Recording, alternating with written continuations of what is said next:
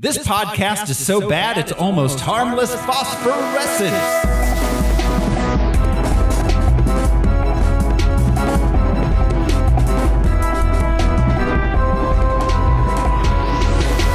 Hello, everyone. This is your host, Throw Smiley, and yes, I have an enlarged center hole and a hair crack. Who's joining me this week? I'm Josh Cece, and I would like you to find out what it's like to inhabit my particular skin. It's like I always say, take my life, please. I'm Brian Lesh. Look, it's not like I'm some modern punk dickhead. I'm Andrea Martinez Cece. And I am the exact opposite of everything you really hate. I'm Alaric Weber. You are, Al. Yes, yeah. And this is Harmless Phosphorescence. It's the podcast where we watch theatrically released full-length live-action movies. And they used to be about superheroes. Now they're just about stuff. We are doing a brief run of comic book movies that are not superhero movies. We're about halfway through that. We've got a few more to go. This show is brought to you by patrons. Patrons like executive producers Michael Beckwith and Atticus Burkett. You want to be a patron? Just go to patreon.com/harmlessentertainment.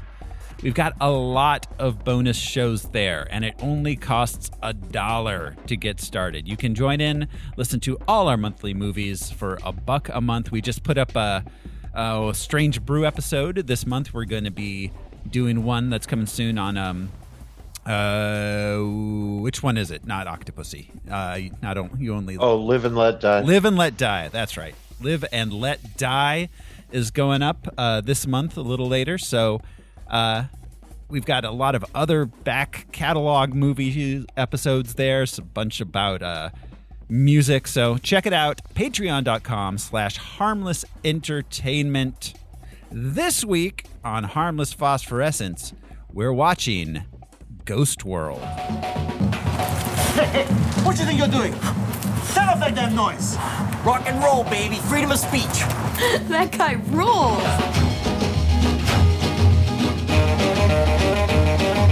They can't believe we made it. We graduated high school. How totally amazing. I can't help but feel I had some small part in how you turned out.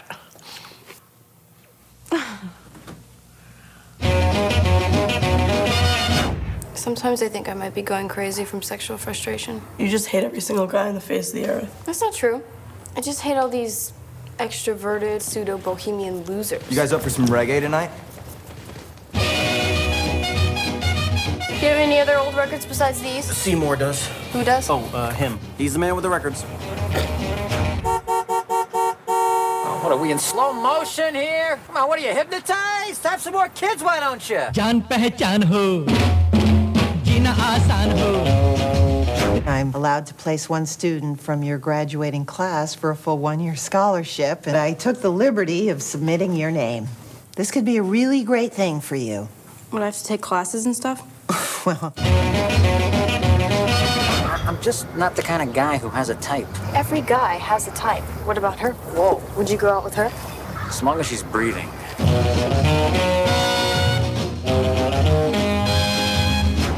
Hey, you! How many times I tell you?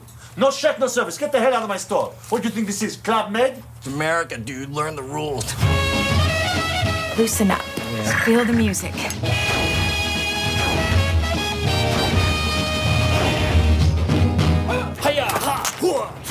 Ghost World.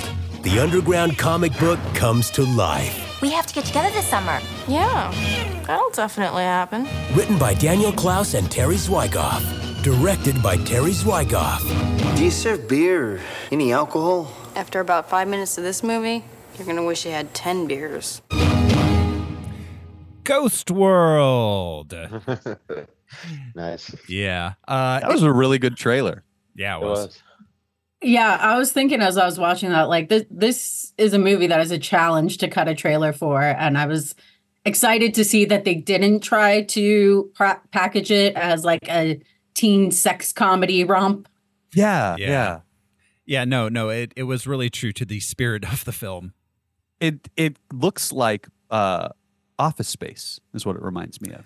Yeah. There's a certain deadpan late lines late 90s, broken up you're with gonna music. say. Yeah, I was going to say there's a certain late 90s comedy. I don't know if they all used the same film.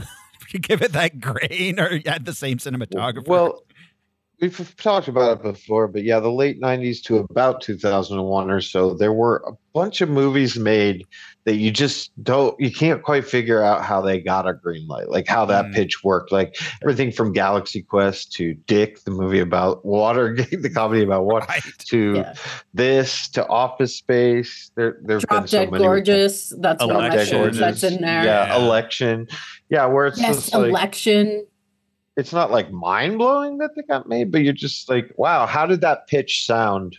Yeah. How did it sound? It was an interesting time where so it was post indie boom, which was kind of started with like the Tarantinos and Robert Rodriguez's, but then there was that like post ironic hipster indie boom. So you've got like your Gus Van Sant's, those in there, and so like they were like, well, the Tarantinos are doing good, so these other indie guys must be, and we know we're going to at least break even on video, so we can greenlight this $8 million movie and not to worry too much about losing cash on it. Right. They invested in far out comedies more. Mystery Men. That's another one. Yeah. Like how do these like it's a parody of Star Trek. Next. It's a superhero movie with no real superheroes. Next. It's a comedy with two girls about Watergate. Any other point, like you get the standard formula, like it's a this story about this with this other thing. All of these stories have a quirky thing, like you said. It's this thing with this other weird element mixed in with it. Well, at this point, what happened to that? At this point, these are all Hulu originals. Yeah, I guess that is what happened to it. Is now it's limited run series and they all have to be 8 to 10 episodes, so they're all way too long or way too short, depending on what it started out its life as. Yeah. Yeah, that's a great, like the Queen's Gambit would have been a late 90s coming of age movie. Yeah. To All the Boys I Loved Before or whatever. What's that? Pen I-5. Totally. Pen 15. Pen 15. Pen 15, thank you. Totally Killer. That's another movie that would have fit. I don't know if anybody saw that. Yeah. But that would have fit into these late 90s. Yeah, there's a lot of these, like pretty much every Apple series would have been a movie in 1999. Like you mentioned Office Space, like that was a movie about nothing before we came to realize like that Seinfeld type thing. It was, like there were movies that really weren't about anything. And it's interesting. Office Space came from an existing property. This came from an existing property. Anything that had an existing fan base, didn't matter how small it was more likely to get made instead of like a fresh idea. Galaxy Quest is a fresh idea, Office Space, but that's leaning on existing shorts things. Were never broadcast. Were they? Not that I can remember. Oh, I thought they were.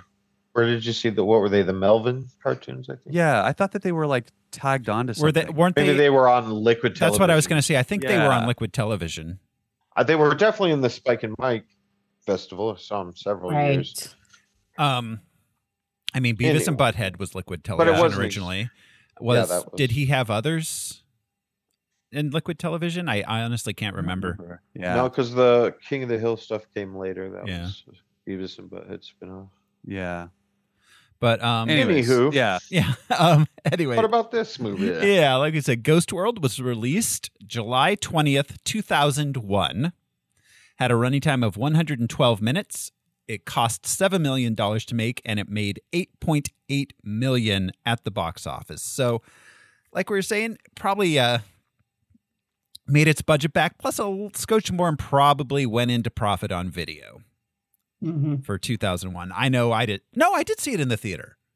I saw it in the theater. Yeah.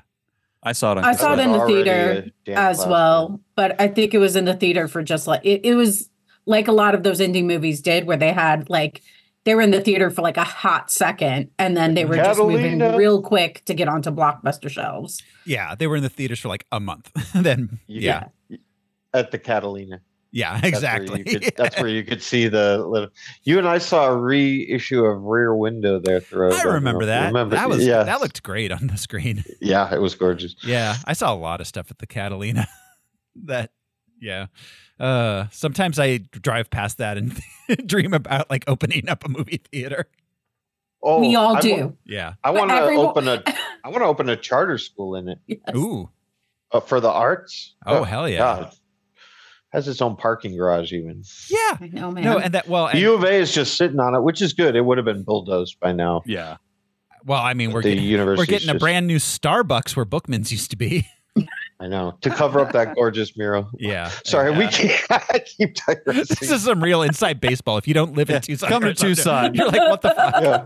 Look for the big whale painting. Yeah. So, With the Starbucks in front of it. yeah. Yes. Exactly. So, like we said, it made $8.8 million. So, let's go ahead and play the box office top 10 game. This is the game where I will describe the top 10 movies of the week, and these fine people here will try to guess what movie I'm describing. I will mostly use the Box Office Mojo description, but not always, because that's how I roll. Ghost World did not open in the top 10. It opened at number 29. It only made $177,000 its first week, but it was only in 5 theaters. So that's like it was in it. That's its New York, LA run. The following week, it let's see, it did much better the following week when it it took a few weeks. Let's see. It didn't go wide until, God, did it ever go wide? 3 weeks later, it's in 100 theaters. Week after that, it's in 34 theaters. Week after that, it's in it 54 made it here. theaters. So yeah, We're so a it kept test market, but still. Yeah, it kept ticking up throughout the summer of 2001, getting a few more. It slowly released across the country. So I don't know if it ever went wide per se. It just kind of built up. Probably word of mouth. Yeah. Got it into Video, more. like you said. Yeah. A few other movies opening that week. At number 27 was Hedwig and the Angry Inch. Great movie. That's a good one. Yeah. And at number 11, it's 11th week, having made like $95 million at this point, is Shrek. And at number 10 at the box office for the week of July 20th, 2001, a betrayed intelligence officer enlists the aid of a prostitute to prove his innocence from a deadly conspiracy while returning a favor to her. How do you end up owing a prostitute a favor when you're an adult? You're like, oh, she helped me carry in my groceries. Yeah, Did she kill the pimp or something? Usually they charge for favors. Yeah. Yeah, no, tell you what, you can just owe me on this one. You can just owe me a handy. All right, Did he Ian, let's overpay? This is a Curb Your Enthusiasm episode. Right. This stars Bridget Fonda and Jet Li. Oh. It is. It's like Point of No Return or no. No, yeah, that was a few years earlier, Point of No Okay. Return. This But it has, has sort of an action title like that, right? well, no, due to being Jet Li, it has a vaguely Orientalism. Yeah, racistly Oriental type. Far Eastern title, yeah. Oriental. Because I'm sure he does some. Ninja. Happy ending. Oriental Trading Company. It's called Kiss of the Dragon. Oh, wow. Of course. Yeah. They're known for their kissing. They are. Dragons. They're affectionate. Nature's dreamboat. I mean, yeah, kissing the dragon Lots of is what's tongue. called when you return the favor, right? Yes. Yeah, that actually refers to a sexual position. Right? How to train your dragon. To kiss other dragons. At number 9. Entirely innocent. Yeah. At number 9 this week. Oh, this movie. Oh, no. Okay. A scientist makes a last stand on Earth with the help of a ragtag team of soldiers against an invasion of aliens. Starship Troopers? No, that was earlier. God damn. No. That was so much earlier. This was a big budget video game movie that Doom? turned out terribly. No, Doom's like 10 years later. 5 I years thought later. you were describing Starship Troopers, so Yeah, no, this is technically this is CGI, but weird Uncanny Valley CGI that everyone hated. Is this like not After Earth, but No, it's based on it's a video game. I know, it's not that one, but It's based on a very, very popular franchise, video games. I think they're up, was it 15 or 16? And they keep doing remakes of earlier ones. It's not Resident Final Evil, is it? Fantasy. Final Fantasy. It's the first Final Fantasy movie. It's the only Final Fantasy movie. Or did they make sequels to this? They probably made sequels. it was the Final Fantasy. They keep saying that, but they're on like the fucking 17th reiteration of Final Fantasy V. Brought to you by the Never-Ending Story, people. now that you mention it, that was where the whole Uncanny Valley discussion came from, because it and Shrek came out in the same year, and I remember all the side by sides of explaining like where the Uncanny Valley hits. Yeah. Like Shrek doesn't hit it completely, but Right. Final Fantasy lives in the Uncanny Valley the entire time. It was filmed on location in the Uncanny Valley. The beautiful Uncanny Valley. You guys saw Chip and Dale, right? We talked about that when it came out, where they go to the Uncanny Valley. Yeah. Yes. Seth Rogen plays the World of Warcraft troll guy. Why do your eyes look straight ahead? That's like that. I'm looking right at you. It's like that meta episode of Rick and Morty. Yeah. Where they ride the title sequence. Where they tried to capture previous Leon. Stupid.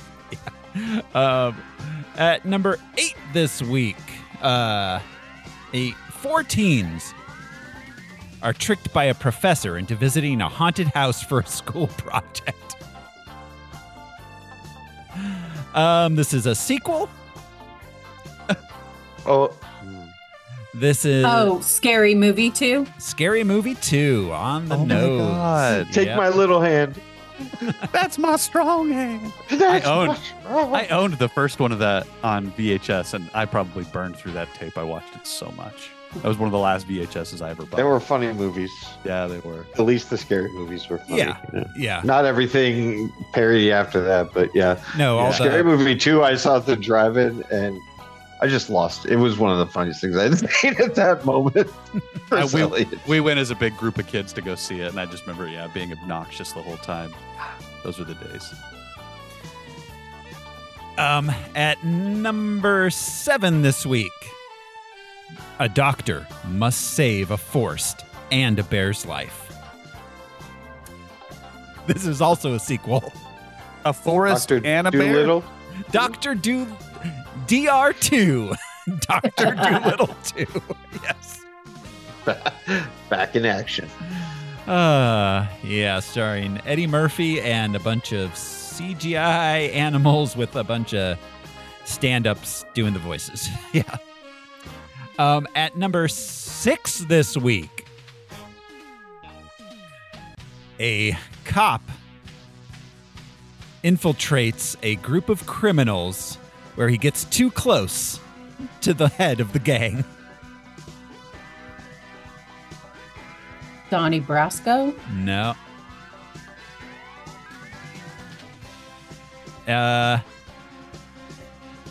It's a little less homoerotic than Point Break. But it's the same basic movie, and it's one we may be covering within the next year. Starring Paul Walker and Vin Diesel. God damn it. Oh. Fucking Fascism and the Furious. The Fascist and the Furious. Yep. The original. Listen to how simple that plot sounds. Steal some DVD players. I still haven't seen any of these movies, but I know that it starts with stealing DVDs and then going to steal the moon. Could you imagine if they had made 11 Point Break movies? Like...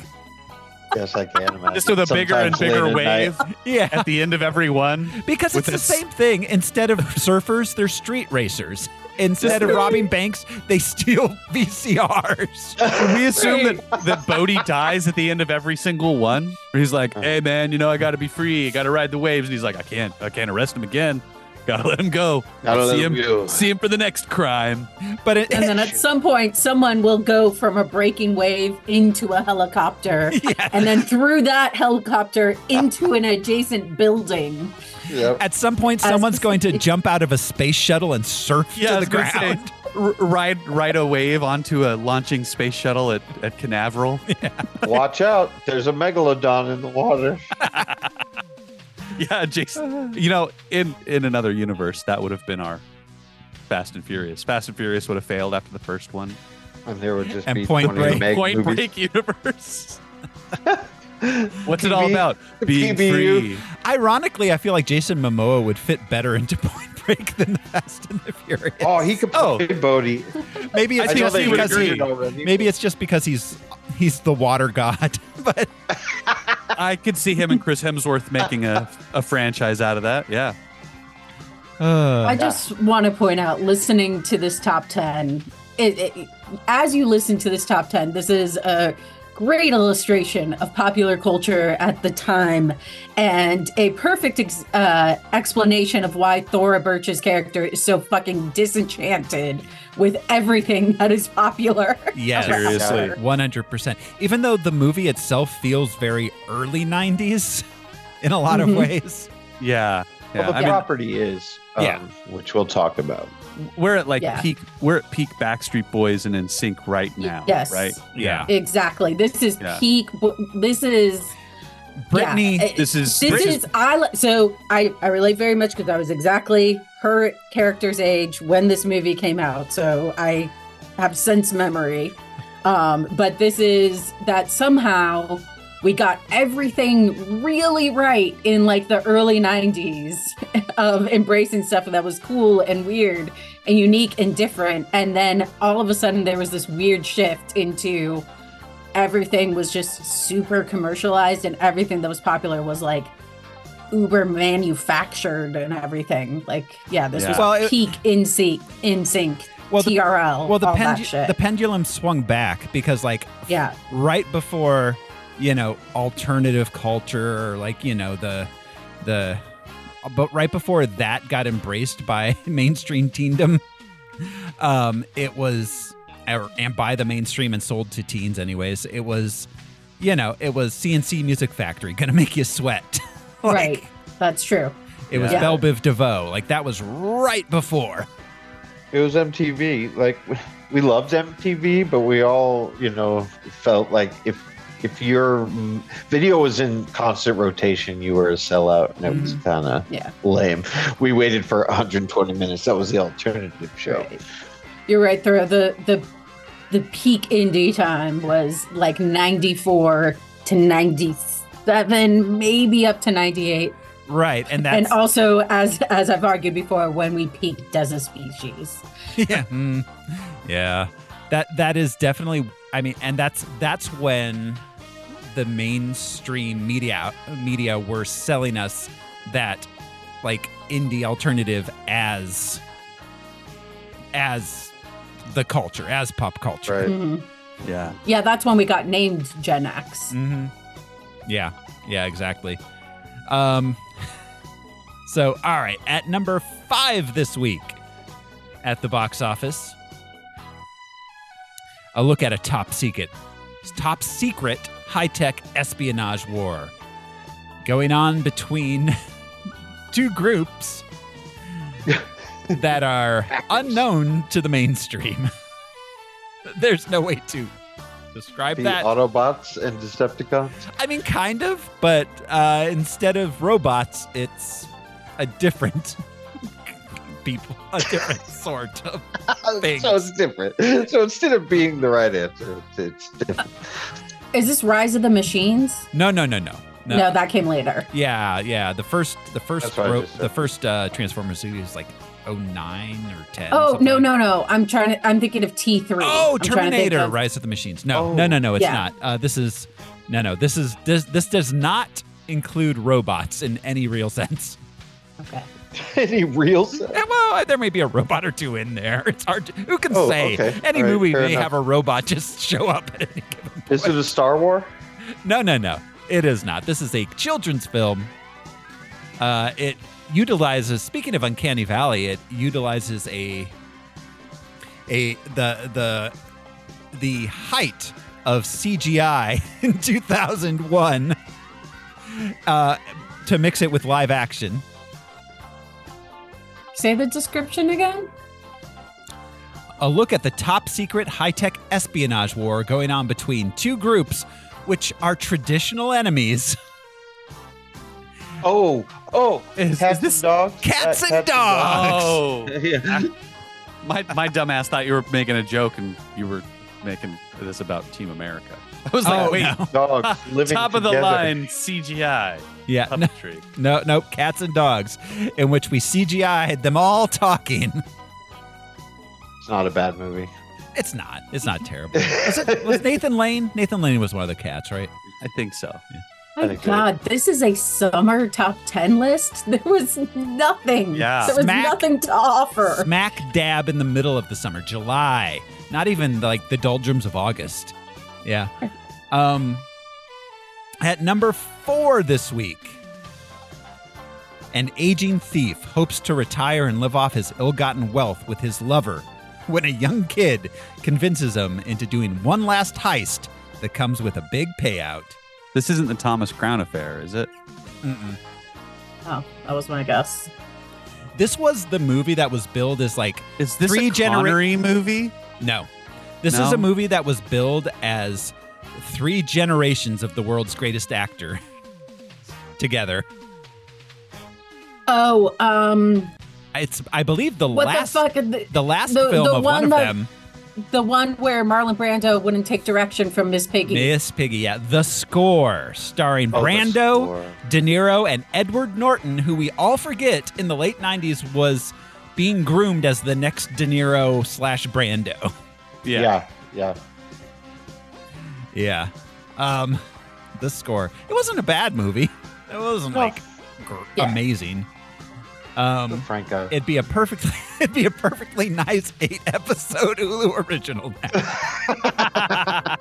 It totally was. Starring Marlon Brando. Yeah. God. Directed by Miss Piggy. At number 3 this week, what may very well be the best movie on this list, in my humble opinion. A fashionable, I am unable to pronounce consonants in the middle of words today. A fashionable sorority queen is dumped by her boyfriend, so she decides to follow him to law school. Legally Blonde. Legally Blonde. It didn't need to be that good. It really, that movie fired on all cylinders, man. It really did. Yeah. That's a movie that is perfectly packaged, but still kind of. It's in Unique. league with which I don't like Sandy Bullock very much at all, but Miss Congeniality is a really good movie. It is. Shatner's great in it. And I think this is probably the better of those two, though, as far as Oh, it tackling is. that idea. For sure. Because she is like intelligent, but also vapid. Absolutely. I love it's that way movie. better. Yeah. They made a Broadway musical that was really successful. Oh, didn't yeah. they? That's Yeah. Oh, my God. So likely there will probably be a movie based on the musical Coming soon. I think that is happening. Actually, I think I did see Yeah, something. they like about to do that. Yeah, I don't know how Legally Blonde. I don't know how I feel Spider-Man. about movies based on musicals based on movies. I don't know how I feel. Because Yeah. Hairspray is sublime and brilliant, but John Travolta's version is terrifying. Oh God. Yeah. Yeah. Well, and the Heathers, like series that was based on, like, what was that? What Yeah, no was shit. that? Anyway. I try to just remember. When I see those things, I try to just think, good for them. You know, like Yeah. like the Hairspray movie musical is so far away from John Waters' original creation, but when I watch it, I'm like, that's a good payday for John Waters, more than he ever got from the original Hairspray. So Yeah, that's fair. True. good for them. Opening at number 2 this week.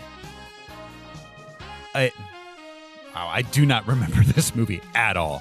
A movie publicist deals with the messy public split of his movie's co-stars while keeping reporters at bay. While a reclusive America's director. Sweethearts. Yeah, I Yes. did not remember this. Thank you, Josh. Fuck. I could see Starring this Julia cover. Roberts, Catherine Zeta-Jones, John Cusack, and Billy Crystal. Features Julia Roberts in a fat suit. Oh no! Wow. There's a true crime series called The Staircase about a dude who staged his wife's murder and all. And that was the movie they rented that night. And so throughout the series, that's one detail he remembers because, of course, that's his alibi. We rented America's Sweethearts with John Cusack. This dude just keeps saying it like it's an alibi. Like you could call John Cusack and be like, yeah, he rented it. I love it. 'Cause, Yeah. So he probably distinctly remembers when he pushed his wife down the stairs, I'm assuming. Is how he killed her. Well, I mean, that's not the kind of thing what you the forget. evidence was. Yeah. yeah, the selective memory. That'll get Julia you. Roberts had just Yeah. taken off the fat suit when I pushed my wife down the stairs. No, I don't remember anything about my wife, but John Cusack and Catherine Zeta-Jones, Showed great chemistry. they captivated our evening. How was the play? Mrs. Yes, Lincoln. exactly. It's a very. Other than that, how was America's Sweethearts? Other than your wife tumbling down the stairs in the background, the movie was great. He kept mentioning it like anyone cared. It wasn't Julia Roberts' best work, but But murder. That's an interesting not what legal I did. strategy. If I'm ever in trouble, I might just use is that the American Psycho? I have to return some videotapes strategy. I couldn't have possibly murdered my wife. I was returning our rental videos. Kind of. And number 1 at the box office for the week of July 20th, 2001. I'm going to guess Attack of the Clones. No, that didn't come out to 2002. Oh. 3 year. I forgot the 3 year gap. A decidedly odd couple with ulterior motives convince a doctor to go to an island for a holiday, but their unexpected landing startles the island's inhabitants. I had to change surprisingly little of that description, given what this movie is. The I know English what this Patience? is. What? This is JP3. Jurassic Park 3. Oh, shit. Yes. Right, Dr. Grant. Yeah. A reluctant doctor. All I had to And do they- was right. the only thing I had to remove was his name and the name Yeah. of the island.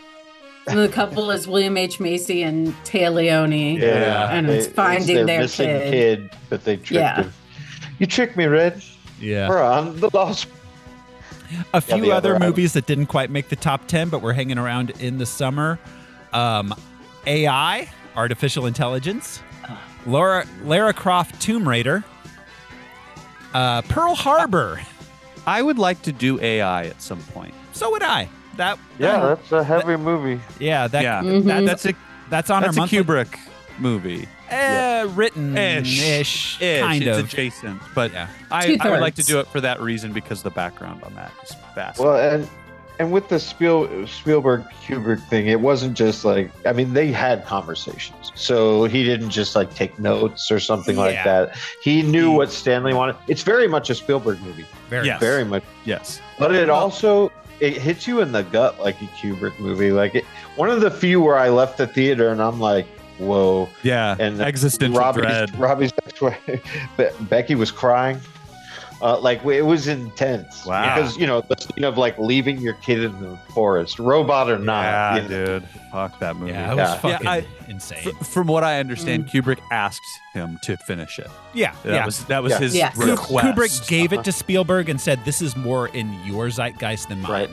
Right. He storyboarded a lot of it as he always did. And, That's Haley Joel Osment's best role.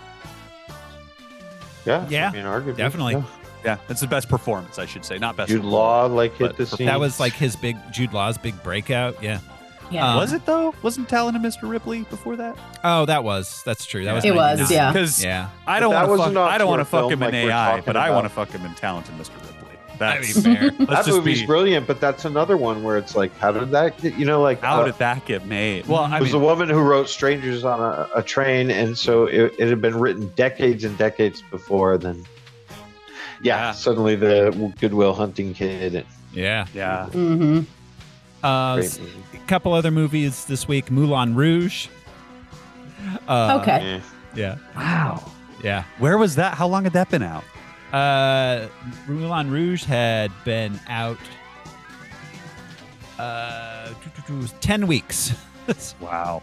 At this point, that's a movie I still don't understand. I feel very much like it's not quite. It's Baz Luhrmann. I mean, and I like a lot of his movies, but that one I've watched enough times and it just doesn't click with me. It's a really fun 90-minute music video. Yes. Yeah. Which back then we would leave MTV on for like 90 minutes and just Whereas yeah. Elvis is a 2.5-hour really unfun music video. I found it more interesting than Moulin Rouge. I still haven't cracked the seal on it. Oh, Elvis was insane, but oh my God, I don't know if I liked it at all. Well, it was weird to tell it from Tom Parker's point of view. It was weird for Tom Hanks to do that accent. Yes. Yeah, he did yeah.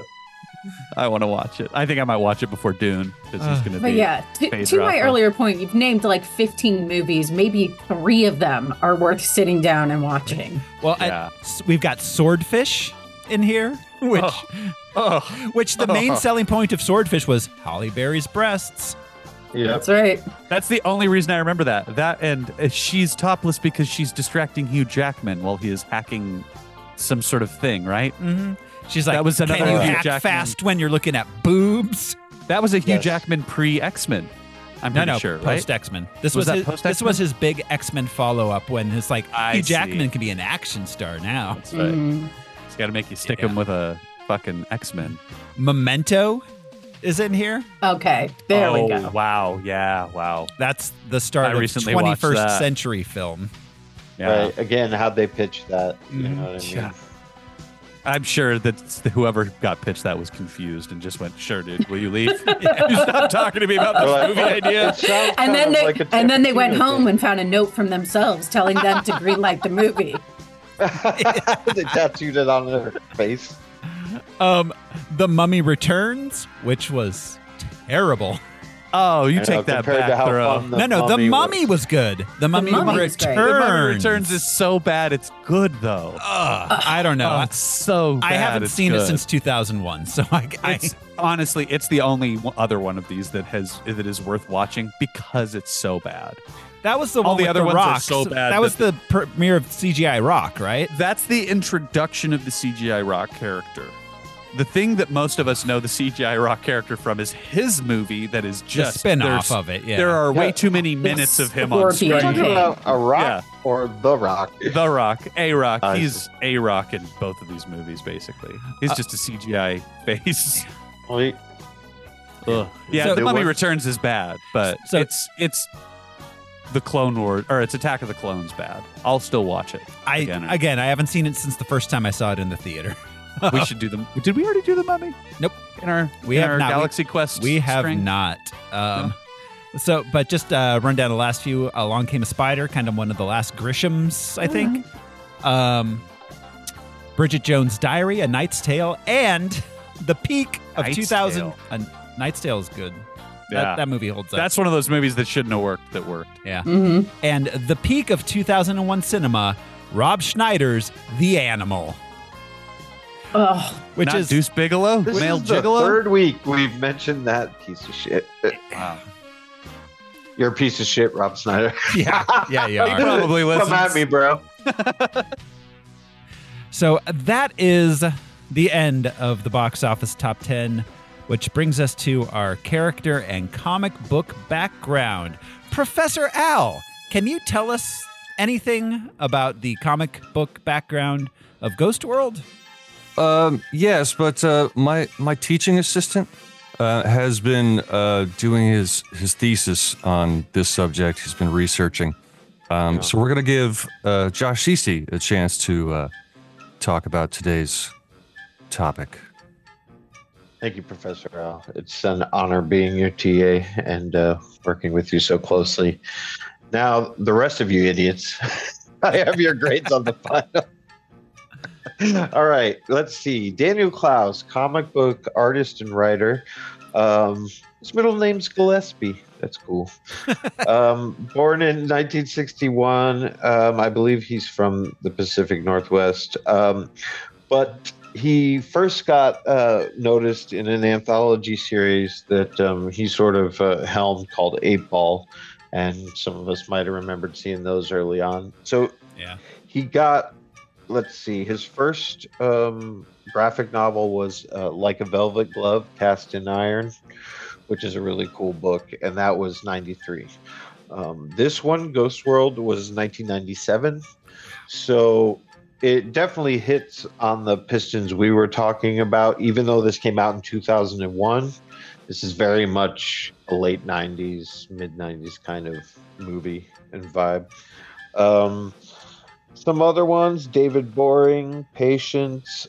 He started out very early on getting work published in The New Yorker, Vogue, The Village Voice.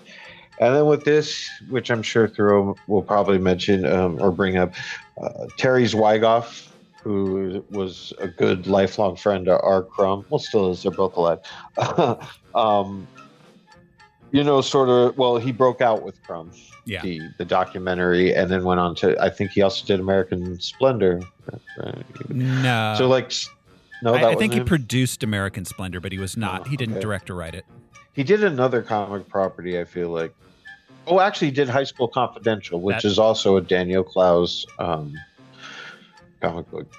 Let me just tap on Ghost World here. Okay, yeah. So it was serialized in issues 11 through 18 of 8 Ball, and then got put together as a graphic novel. So it's not a trade paperback. It is technically a graphic novel. Just about. Just about that 90s vibe of the beginning of the plastic we were talking about, the mass, the Wowsville Diner, and the mini malls everywhere. I mean, remember that? That was a phenomenon, and people were impressed by it. Ooh, a new little mini mall opened up. There's even the shot in this movie of the sort of main strip with all the different, fast food, and that was everywhere in America. I drove around this country at that time, and it wasn't box stores. It was just neon sign after neon sign after neon sign for the whole strip of the town. Yeah. People forget that the mini mall displaced Main Street America. That's what displaced that. And then not the box shopping mall. Yeah, and then the Walmart, the Target, the box stores displaced the mini mall. Right. Moon sometimes talks about there was the mini mall. It was, what was it called? It was like Howard's Plaza or something. That was like the mini mall to hang out in her little Midwestern town she grew up in. Which there was like a McDonald's and a clothing store and a department store and a smoke shop. Yeah, that's what we had in Green Valley, right? You know, just a few little mini malls to wander around. Yeah. So so pretty straightforward. Recently, my brother and I took his daughter to a movie at Elcon, but we were telling her how this space in between the Walmart and Target that is now just desert landscaping used to be our playground. Yeah. Oh God, the storied history of the Elcon Mall. So when I was little, a more Tucson landmark. I know. I was going to say she's an Elcon. It's the story of America. It is. So the mall, that mall, when I was little, was the cool mall, and then Tucson Mall opened up, and that became the ghetto mall.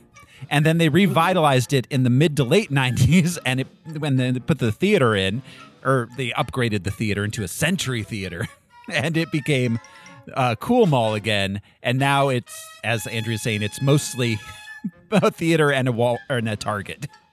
Well, and Walmart, to Target, add to the Ross. story more, the reason it's called Elcon was because they demolished a historic hotel called El Conquistador to build Elcon Mall in the first place. Okay, so that's enough of All right, Tucson landmark. let's So reel it when in can here. we start our Tucson landmark podcast? No, not. Yeah, exactly. All right, I think that's it. All right, thank you, T.A. Josh, Sure. for the comic background on Ghost World. Like Josh mentioned, Full marks, Josh. Was it? Yeah, thank you. you're going to get your doctorate any day now.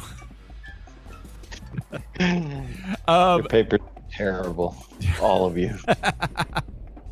As Josh mentioned, this was written by Terry Zwigoff and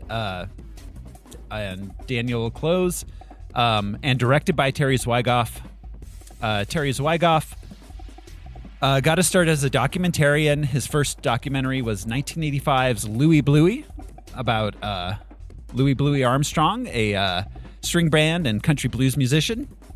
Mm-hmm. He followed that up with 1995's Crumb, which is about R. Crumb. It's a fantastic documentary. It by any is. standards. Yeah. That dude is fucking weird. Oh, not as he's the normal one in his family. Yeah, That's and what he's that the most documentary is. normal of them. Yeah. He had to get away from those weirdos. Yeah, exactly. This Ghost World is his first narrative film. And he and Daniel Close got nominated for the Academy Award for Best Adapted Screenplay. I was going to mention that. Yeah, they worked on it together. So this is very, very true to the graphic novel. Very much, yeah. He followed Ghost World up with his directing Bad Santa. That's right. Yeah, which I imagine that's where he's I imagine he's still living off those residuals. Yeah, there was a sequel. The first one's not bad. No, first one's pretty good. It's kind of amazing. So it's funny because we were talking about Scary Movie, and now that started the blank movie trend, and Bad Santa started the bad blank trend of movies. Right. Yeah. Bad moms, bad teacher, like so many. Horrible bosses. Yeah. Right. That thing. Yeah. Bad grandpa. Yes. Yeah. All of those. Bad dog. There are bad so boy. many bad grandpas out there. And what's interesting about Bad Santa is Billy Bob Thornton never turns good in it. It's not like he gets it. He just at the end he's like he's a little better. He's like, well, maybe we shouldn't make fun of like autistic kids. But He's like, it's fucking Christmas, man. Yeah. No one redeems themselves. Nobody. In that movie. Nobody. Not even the kid. It's a great movie. Honestly, it that makes so much sense. Mm-hmm. And after watching this twice, you know, like. And did Bad Lieutenant come before all those? If that was a madcap comedy. Yeah. Well, Bad Lieutenant 2 is a madcap comedy in its own way. That movie's crazy. Bad Lieutenant 2. Port of Call. Nicolas Cage. Yeah, and Willem Dafoe, and it bears no relation to the first Bad Lieutenant. So it's really unclear as to why they decided to brand it as a sequel to Bad Lieutenant. And it's insane. To get all that sweet Bad Lieutenant money. Right. But as we mentioned, then Art School Confidential was a 2006 film he made. And other than that, he's only directed a Amazon pilot in 2017. He's basically been retired from filmmaking for most of the last decade. I bet it's quite a frustrating business now. Yeah, he's been trying to get a number of films made over the last 15 years or so. He was supposed to co-write and direct another film with Daniel Clowes entitled The $40,000 Man. That never got made. He was supposed to write and direct a film adaptation of Elmer Leonard's Maximum Bob. That never got made. He was supposed to direct Fred Armisen in a film called Justice for Al, which never got made. So sorry, Al. No justice for you. I've been feeling it. Yeah. He and Nicolas Cage were supposed to make a film together called Lost Melody. He's the last 15 years has been film after film after film he hasn't been able to get made, as the vast majority of his life. So I think he may be literally just living off Bad Santa residuals, as we mentioned.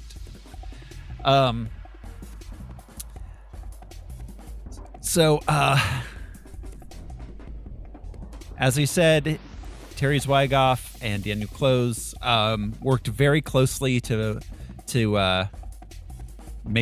get this film made together. It stars Thora Birch as Enid. Thora Birch, prior to this, American Beauty was the big That's thing where she was I known recognize for. her from. I couldn't place her the whole time. I was like, where do I recognize this girl from? American Beauty. Hocus Pocus, Now and Then. She was And Hocus Pocus. Hocus Thank Pocus. you. What? Thank Yeah, you. she was a child actor in the early to mid '90s. American Beauty was kind of like her adult, like premiere, adult in quotes.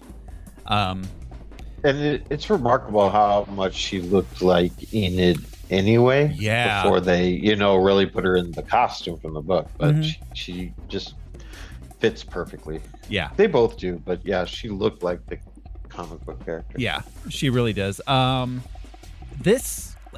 She continued to work, obviously, but this was kind of her last big starring role. She didn't make another film for 3 years. And that film, she was in something called Silver City, which is not something anyone remembers. She's been in very few movies anyone's heard of since then. A lot of fifth lead stuff and like straight to video or streaming movies. She's done a fair amount of TV. She was in The Walking Dead for a season. She was? Yeah, apparently. Everyone, you had to, right? Isn't that a resume requirement? Is she the faceless Law and Order? Is she the mask mom? I don't know. Cannibal mom? I stopped watching The Walking Dead after the 3rd season, so I don't know. Yeah. Who is she? No, she's she's gotta be not. the cannibal mom. She's not the cannibal mom. She played Gamma. Gamma. Alpha cool was mom. The mask mom. So she was one of the she's masks, not but the not the main- lead one. Alpha was the main right. one. I have no idea what any of that means because, again, I stopped watching after the 3rd season. Yes, same here. I don't even know if I made that. Yeah, that far. Yeah, No, she was in Patriot Games as Sally Ryan. She was the little baby. her 90s were great. After this movie, though, her career started struggling a bit career-wise. Unfortunately, her co-star in this ended up being a nobody. Yes, yeah. So, Shame. Like Josh was saying, Scarlett Johansson as Rebecca. Scarlett Johansson, 17 years old when this was filmed. Holy crap. Yeah. Good Lord. Well, now I feel bad about certain thoughts I had. No. Did anybody see the Weekend Update wrap up jokes where they write jokes for each other? Joke exchange. Yes. Joke exchange. Michael J loves making fun of Jost for being married to Black Widow. Yeah. She was what was it, honey? She was the best Black Widow since Coretta Scott King. Yeah. While Colin is sitting next to, I forget her name, one of the civil rights hero is in a wheelchair. Yeah. Like a friend of the King family. Like, shook her head so hard. He tried to shake her hand afterwards, and she was like, "Nope." She was like, I felt so bad for him. Yeah. That's so rough. Yeah. So this was Scarlett. Obviously, we've talked about ScarJo a lot over the years. Just prior to this, her biggest role was probably Home Alone 3. Oh, that's right. She's the main kid in Home Alone 3. Yeah. But she was another child actress. So she had a fair amount of 90s work. She's really good. She's really She's perfect in this role. Absolutely. In this, she has all of the elements that make her a really good actress, even as a kid. This is what brought her to my attention, and then Lost in Translation is what made me go, wow. Yeah. Oh, Same. yeah. Lost in Translation's insane. I love that movie so much. Yeah, absolutely. Steve It's Buscemi. such a subtle movie. God. So, yeah. I'm sorry, but Bill That Murray. movie is vibes. Bill Murray got robbed at the Oscars that year. Yeah. Seriously. It sounds like he said a lot more than that. Yeah. More intensity. I love that. Really? Because it seems like he said a lot more. No, I recently saw where someone asked if a Japanese speaker could translate that, and it's he's talking about like John Wayne and like there's like the swagger and but it does kind of boil down to like be more intense, be more American. Yeah. Right. So funny. So yeah, Steve Buscemi as Seymour. We've done a Steve Buscemi movie, right? We had to have done something with him. Had to. He wasn't in Mystery Men, right? No. He would fit right in, but we've never done Armageddon. We've never done a Tarantino. And he hasn't been in the MCU. Good for him. Yeah, he was not in. He does a lot of Robert Rodriguez, but he was not in Shark Boy versus Lava Girl, or Shark Boy and Lava Girl. The versus is when they have their divorce. Versus Kramer versus Kramer versus Lava Boy versus. Well, that's like I only just realized that Coyote versus Acme is a court case reference. I thought. Yeah. I'm excited for that movie. He actually sues the. Yeah. No, this is the first Steve Buscemi movie I think we've done. American Hero, Steve Buscemi. Yeah. Mm-hmm. Wow. Donnie. Shut the fuck up, Donnie. Yeah, exactly. So yeah, Steve Buscemi. I guess we'll briefly touch this. He got started in the mid 80s, did a lot of indie work. Did he break out with Reservoir Dogs? Kind of. Barton Fink? Maybe Yeah. Barton Barton Fink. Fink. Yeah. Miller's Crossing. He was Miller's Crossing. But I think you're right. Reservoir Dogs is where people really the Madonna, the tipping scene. That's what made him. Yeah, that's what brought him. He's like a household name after that, basically. Yeah. If you'd seen that movie, He was a firefighter. Yeah. In NYC, he was. He went down to 9/11. He was ground zero. Yeah, he was there. Absolutely. He was also in Final Fantasy this year. 2001. Really?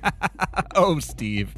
No, he was late 90s, early 2000s. He was working. He had. Yeah. Yeah. It was in Adam Sandler movies. Yes. Yeah. The he's done Airheads. stuff. Airheads was great. Airheads. Oh, Airheads. The I Lone love that movie. Rangers. Yeah, Oh. which is how he got to know Adam Sandler, and then he was absolutely great in what was the first Adam Sandler movie? Billy Madison. Billy Madison. He's the Man, am I glad I called that guy. the Charles Whitman type. Yeah. He sits back and puts the lipstick on all hastily. Yeah.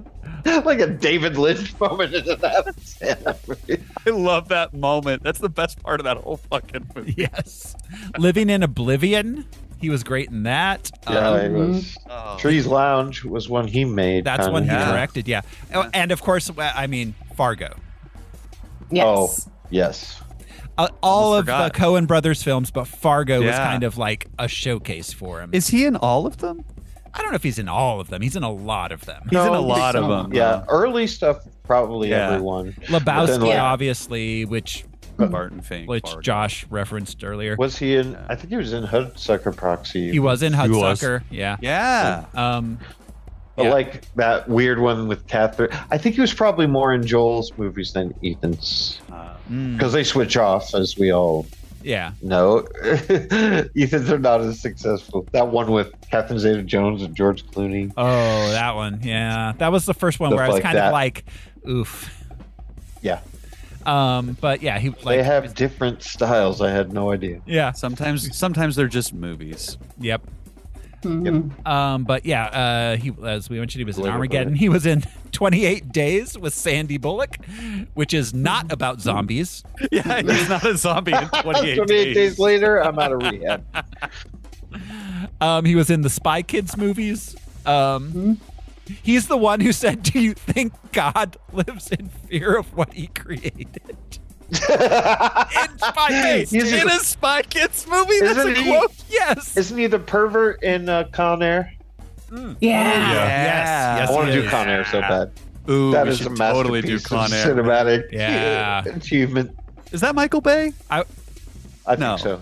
Yeah, I think it that is. has to No, be I'd like to Michael do Bay. Con Air, and No, I'd like Joel to Schumacher. Joel I think. Schumacher. Thank you. I'd like to do You're Con right, Air, you're and right. I'd also like to do The Rock to round out our late yep. 90s Nicolas Cage action trilogy. Yes. We already had the Dove Church. Yes. Mm-hmm. But yeah, let's see. He just Dove continued. Church. Yeah. Or, no, wait. Did we just call it Bird Church? I think it was just Bird Church. But still. I think those I mean, are pigeons, technically. Can I do a shout out to his recurring run on 30 Rock as, Yeah. as the PI? Yes. Oh, Steve Buscemi, yeah. Yeah. Now he's drama teacher Charlotte LaRue. Like, for instance, I'm wearing a child's Halloween costume under this suit. He continues to do all the Adam Sandler stuff. He's in all the Hotel Transylvanias, Vacation Friends, and Vacation Friends 2. I assume the Adam Sandler movies are fun for him because he's got I relationships assume with those the Adam guys. going Sandler back. movies are fun for all of Adam Sandler's Well, friends. Yeah, Yeah, I bet. As much as we want to like criticize them continuing to be made and diminishing in quality, like I Oh, I bet get it's it. fun getting that phone call and being It's like, the Eddie dude, Murphy thing. we get to spend 3 months with our friends in a weird spot. That sounds great. And I get $1 million. It is like that Eddie Murphy thing. I can't remember if I saw Dr. Dolittle too, but I'm not offended by it. Like, Yeah, I have no yeah, problem. sure. You know, like that's for people. Adam Sandler is for people. Yeah, people come for it, and it just makes me laugh. I'm like, dude, He was just here last week. He Really? played a pickup game before the basketball game. At that's McHale. cool. Oh, nice. It was in the news too. It's just him and I don't know who he was playing with. I assume he's not very good. He just Warming doesn't up seem like an McHale's athletic sure. guy to me. Oh, He's like but he's 55 played years all his old. life. Yeah. That's in New York true. That's City. true. You know, he's one of those guys. Um, He only wears basketball shorts. Yeah, as you say, he So could- that's got to mean something. he's probably pretty accurate from inside the key. I have a hockey jersey, so I'm clearly a hockey player.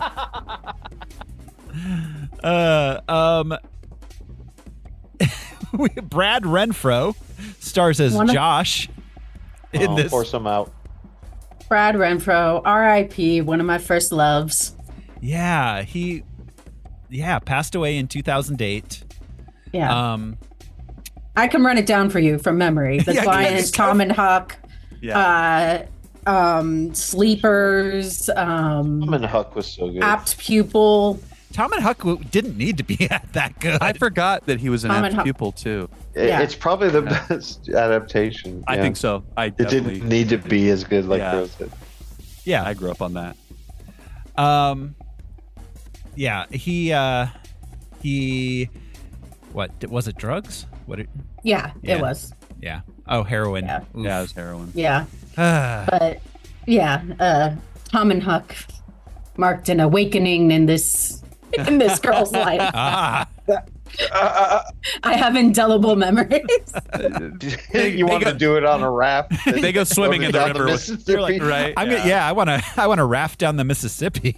I want to do it at my own funeral. Tom and Huck also was an awakening in my life when I was about 9, but it was literally rafting down the Mississippi for me. Yeah, wanting to get away. Yeah, it was like, wait, have an awesome I could do crime and run away from home. You know what I just read? I can wear just overalls. Sorry. What I just found out. So remember Mrs. Musk, Grimes? Oh, yeah. Pop star Grimes? Her tweet? Oh, her, yeah. Oh, I mean, yeah, I saw that too. But She had like, a very interesting take on race recently. Yeah, oof. But she continues to be awful, and you see how she ended up with Elon. But anyways, when she was in college, her and her roommate built a homemade houseboat and tried to go down the Mississippi with nothing but a sewing machine and a cage full of live chickens. I love that sewing machine. Why the sewing machine? I assume it's that old riddle. You can't make goods. It's crossing the river in the canoe. You've got a sewing machine, some chickens, and a communist pop star. Yeah. So what is her name? Grimes. Oh, she was married. Is Grimes her first name? That it's like Cher. It's just her name. Like Cher. Oh, because isn't there a country music star like Allison Grimes or something? Yes. Yeah. Yeah. Okay, that's my confusion. Yeah. I gotcha. But Grimes is a racist Canadian who was married to Elon Musk. She was one of the first SoundCloud alternative artists that really blew up. Yeah, her first couple albums I kind of dug. Then I found out how bad she is, and I was like, I don't like her that much. I'm gonna, She's kind of. I'm trying to think of it's like, what's the gal who wore the swan? Bjork. Bjork. It's like. Yeah, poor man's Bjork. It's like experimental. Bjork was rich man's Bjork. Well, I mean, Bjork is art. This is like, this is like experimental electropop. Yeah, trying to sound like Bjork. None of my business. But like in college, she tried to raft down the Mississippi.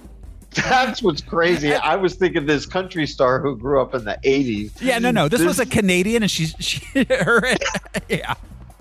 Imagine going through customs on the river.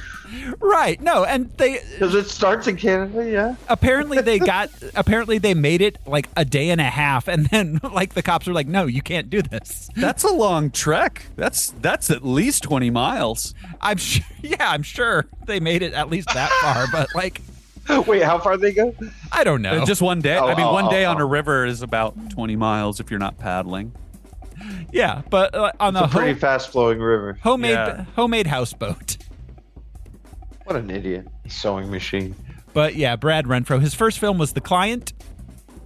Speaking of Grisham, his last film was called The Informers, which was released after his death. Too young. Like he could have been somebody. It was like the Heath Ledger thing. We did not get to see the body of their work. Yeah, he wasn't even 30. He was one of those genuinely like just plucked kind of thing. Like I can't remember who directed The Client, but like that they were filming in the South and like went to like local schools and stuff and did just open audition, and he had done like a school play and that's it. Yeah. Remember when that was a thing? Yeah. Instead of Nepo babies. And he's so good in this. He's doing a lot in this with what little he gets. It's crazy. The Client was also Schumacher. Really? Whoa. He's carrying the only conscience in the movie.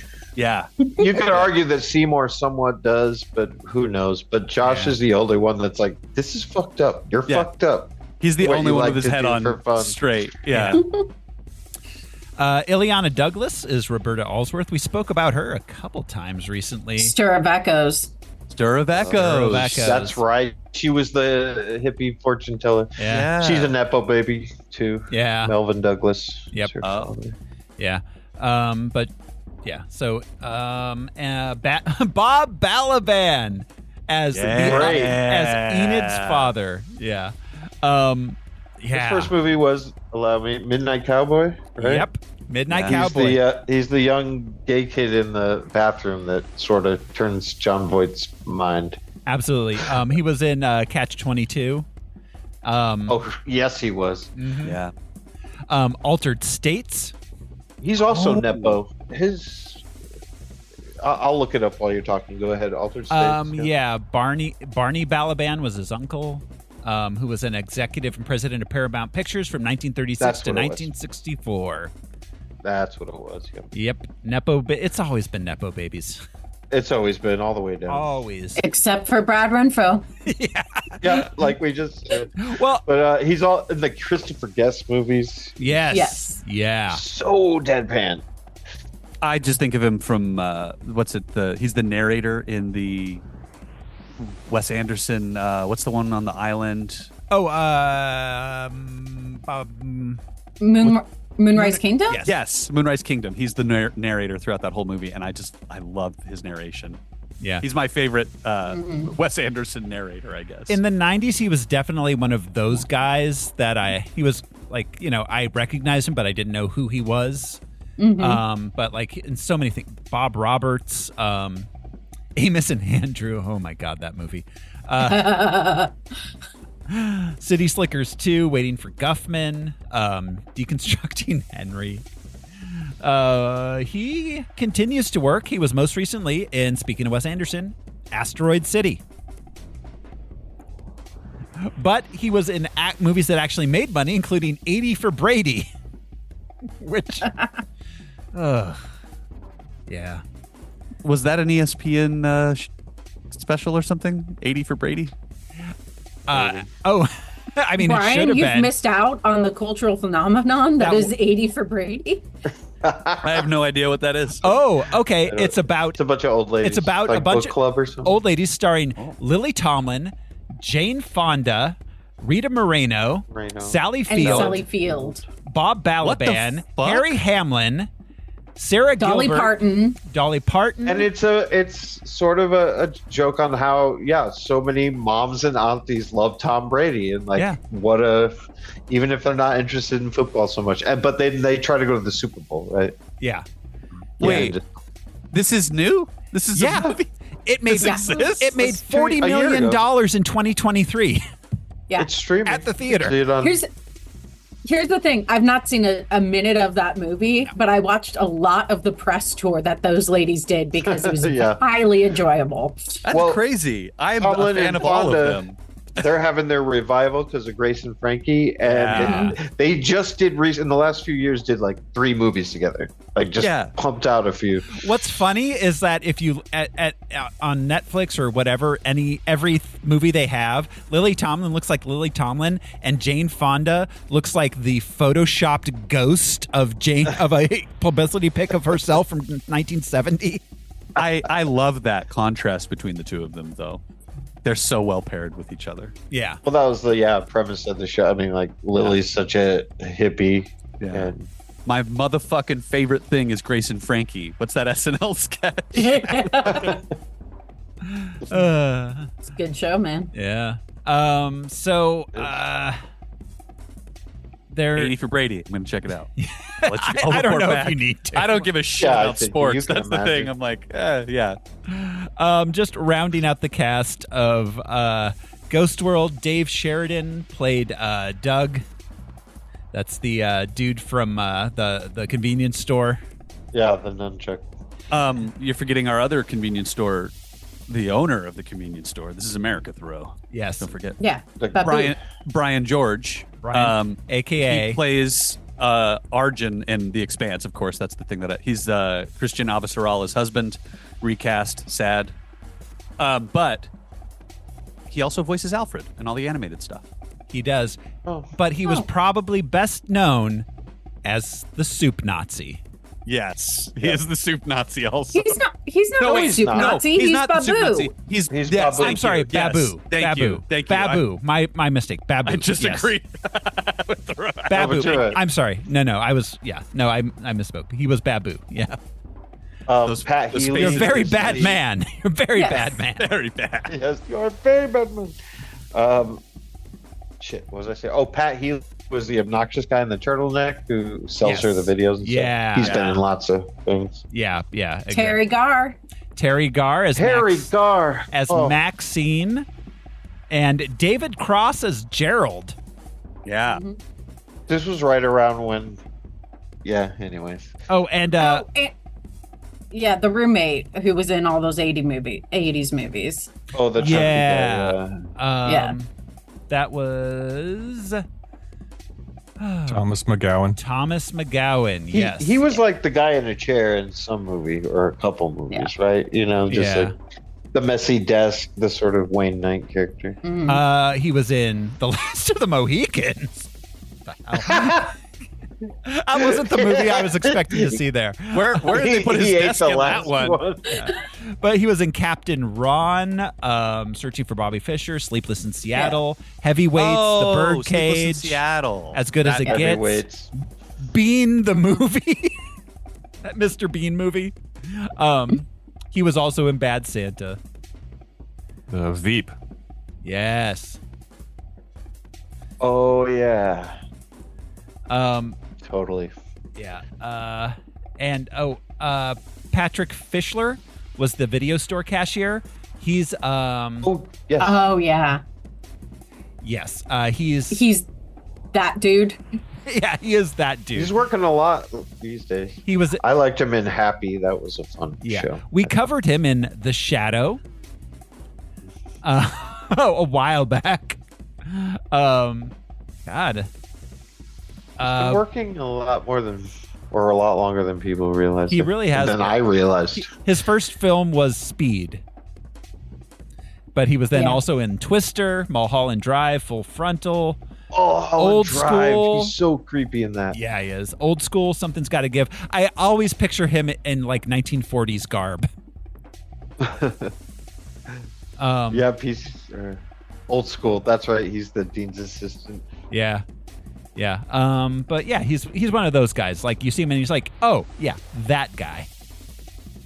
Oh, he was in Barry. Oh. Where? Who was he in Barry? In Barry, he played Was he a Chechnyan? he played Lon O'Neill. He was, I believe he was I don't know, he played Lon O'Neill in 3 episodes of Barry. Is that who Lon is? That I think he was like an FBI guy or something. Huh. Well, I gotta go back and watch Barry. Yeah. I want to Thanks. anyways. Yeah. Yeah, it's so good. That about rounds it up, except of course, we for the what's essentially a cameo, and Will Forte was an extra. Really? He was in The porn shop. He was in the porn shop. Yep. Oh. One of those creeps. Yeah. Anthony's? Yeah, Anthony's. Mhm. I love He's that another guy it's a that's guy's been name. working longer than we think. Will Forte? Yeah. He's I been, mean, Oh, yeah. he was producing that 70s show, right? He was a Yeah. writer. Yeah. This was Really? this was before SNL, but yeah, probably around the time he was in that 70s show. Yeah, so that about rounds out the production of the film.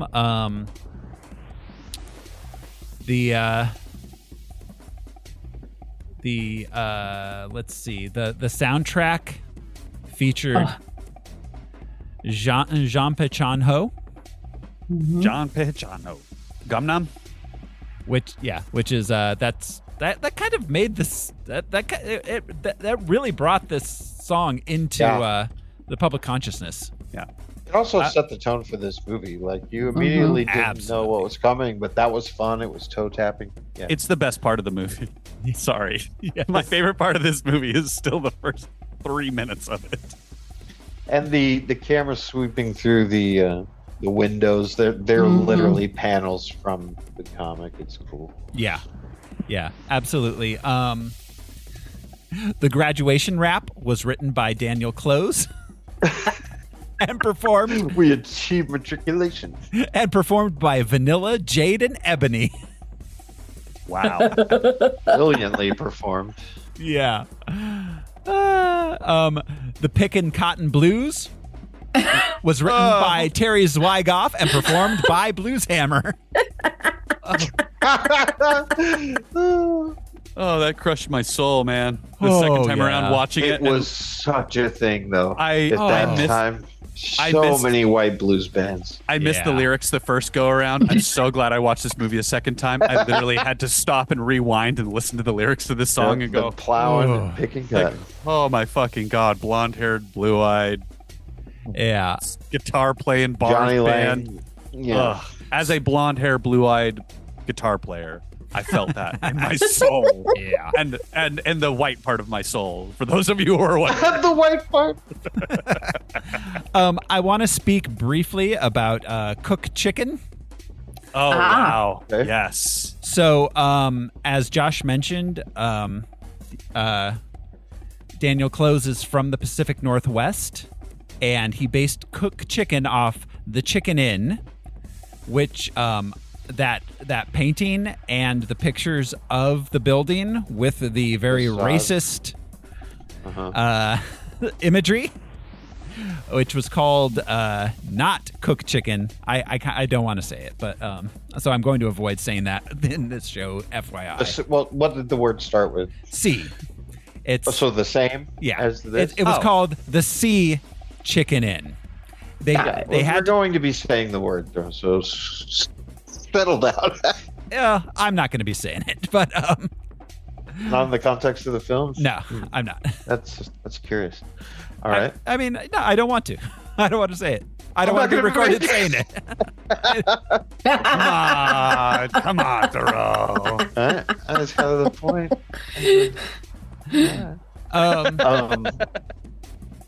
Yeah, it's like Sambo's.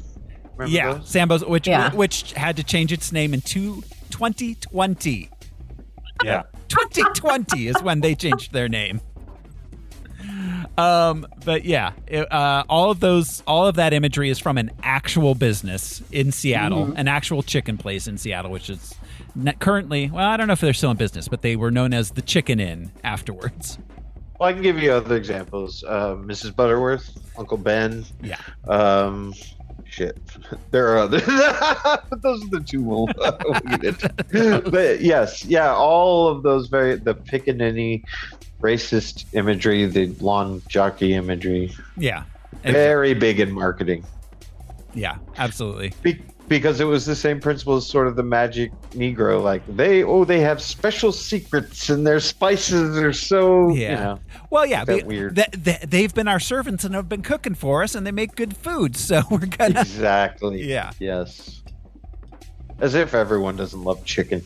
Yeah. Watermelon's my favorite fruit. Fuck y'all who say it's yes. Yeah.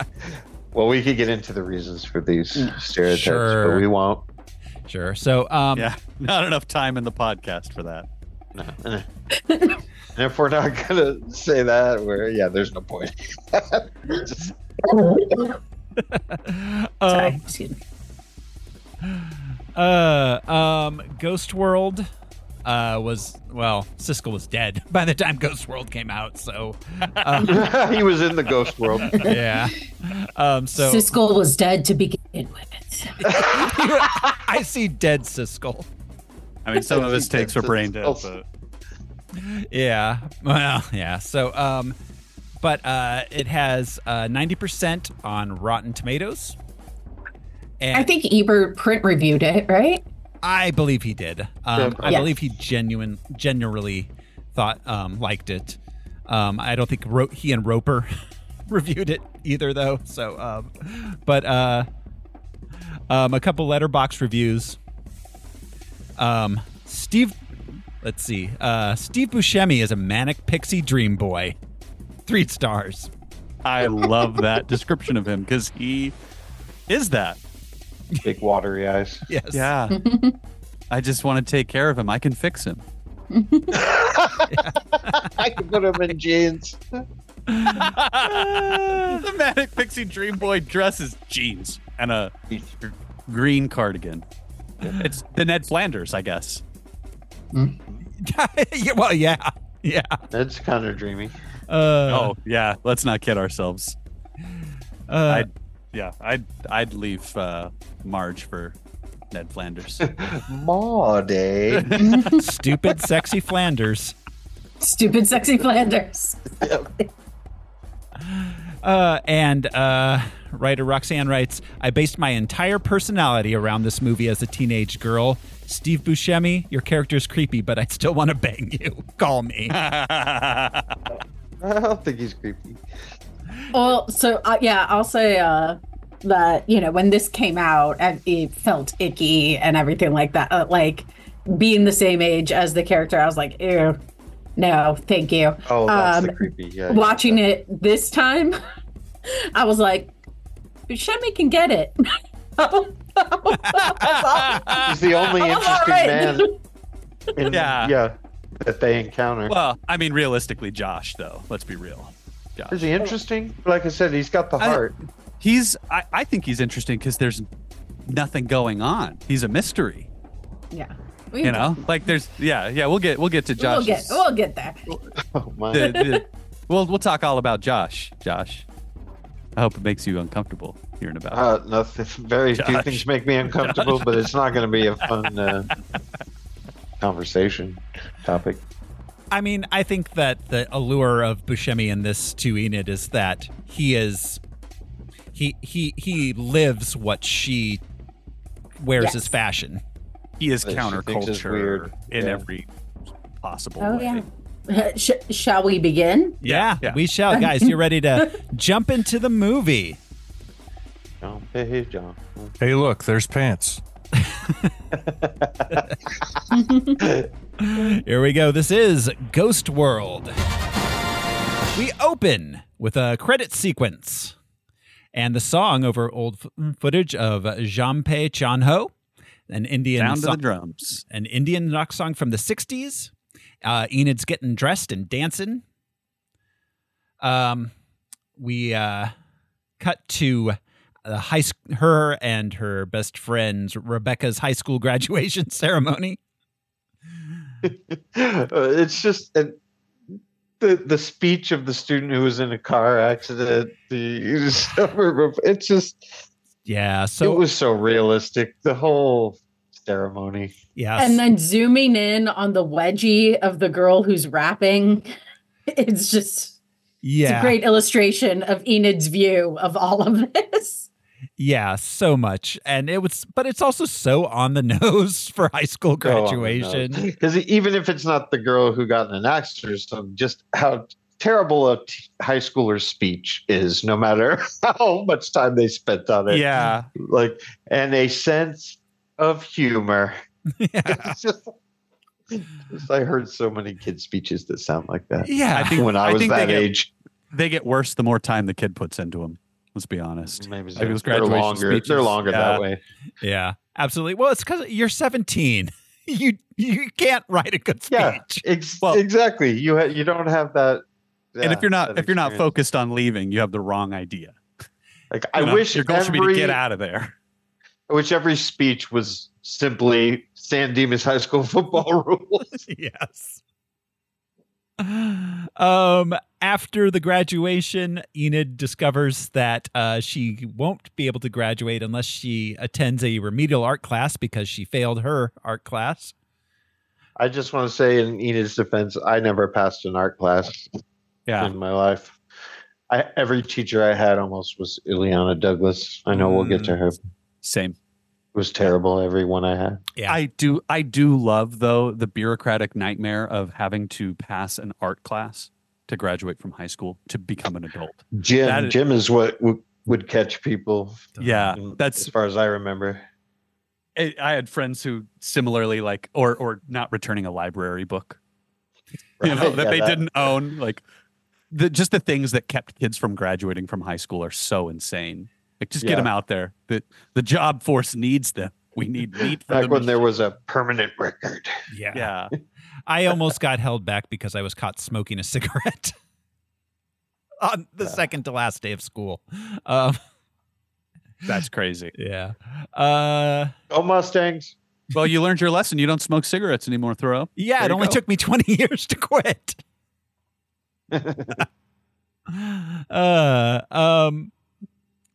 Yeah, so at the after party, after the party, it's the after party. Enid and Rebecca are there making fun of everybody.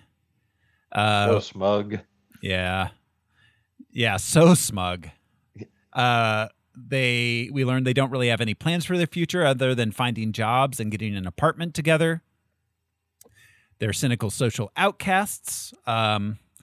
We immediately see that Rebecca is more popular with the boys than Enid is. Yeah, so that dude who's going to go into business administration and communications, that character's a millionaire now. Remember, we were still like fighting that businessman cliche. Like, oh, you're a businessman. So lame. But all the people in this movie talking about business degrees. Yeah. God damn it, they were right. We were wrong. Graduating from high school in the late 90s and getting a business degree was the move. Yeah. For sure. And communications, just that blanket degree of communications. Yeah. Now, yeah, anyway. Well, this movie sits directly in that 90s ironic, like the mainstream sucks, don't sell out. It was kind of it was kind of like the yuppie thing. It felt like looking at yuppies when people talk about yuppies. Mm-hmm. That's like sellouts are just yuppies again. Right. But also that like ironic, like don't like stuff. You shouldn't actually like stuff. Yeah, it's not cool to like things. Which is why they make just as much fun of the girl that's going to acting classes who's enthusiastic as they do about the business guy. Right. There's always just cool. Throughout this movie, there's always so much going on in the background at this party. You see the broken neck girl.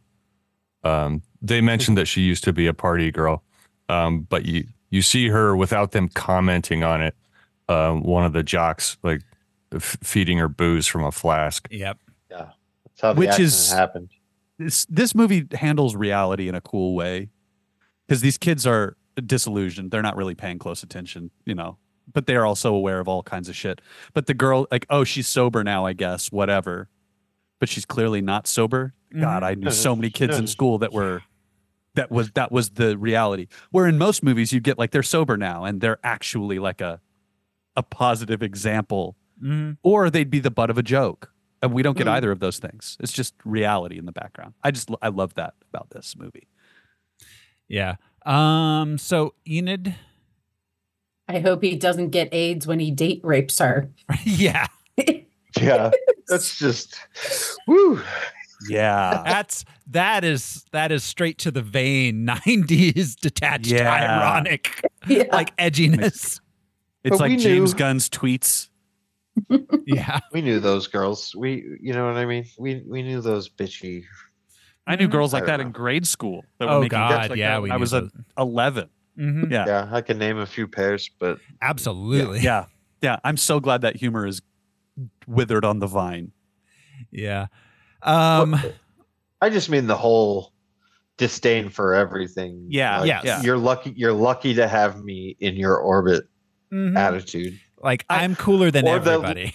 Right. Literally when I go to sleep, the world doesn't exist. Kind of.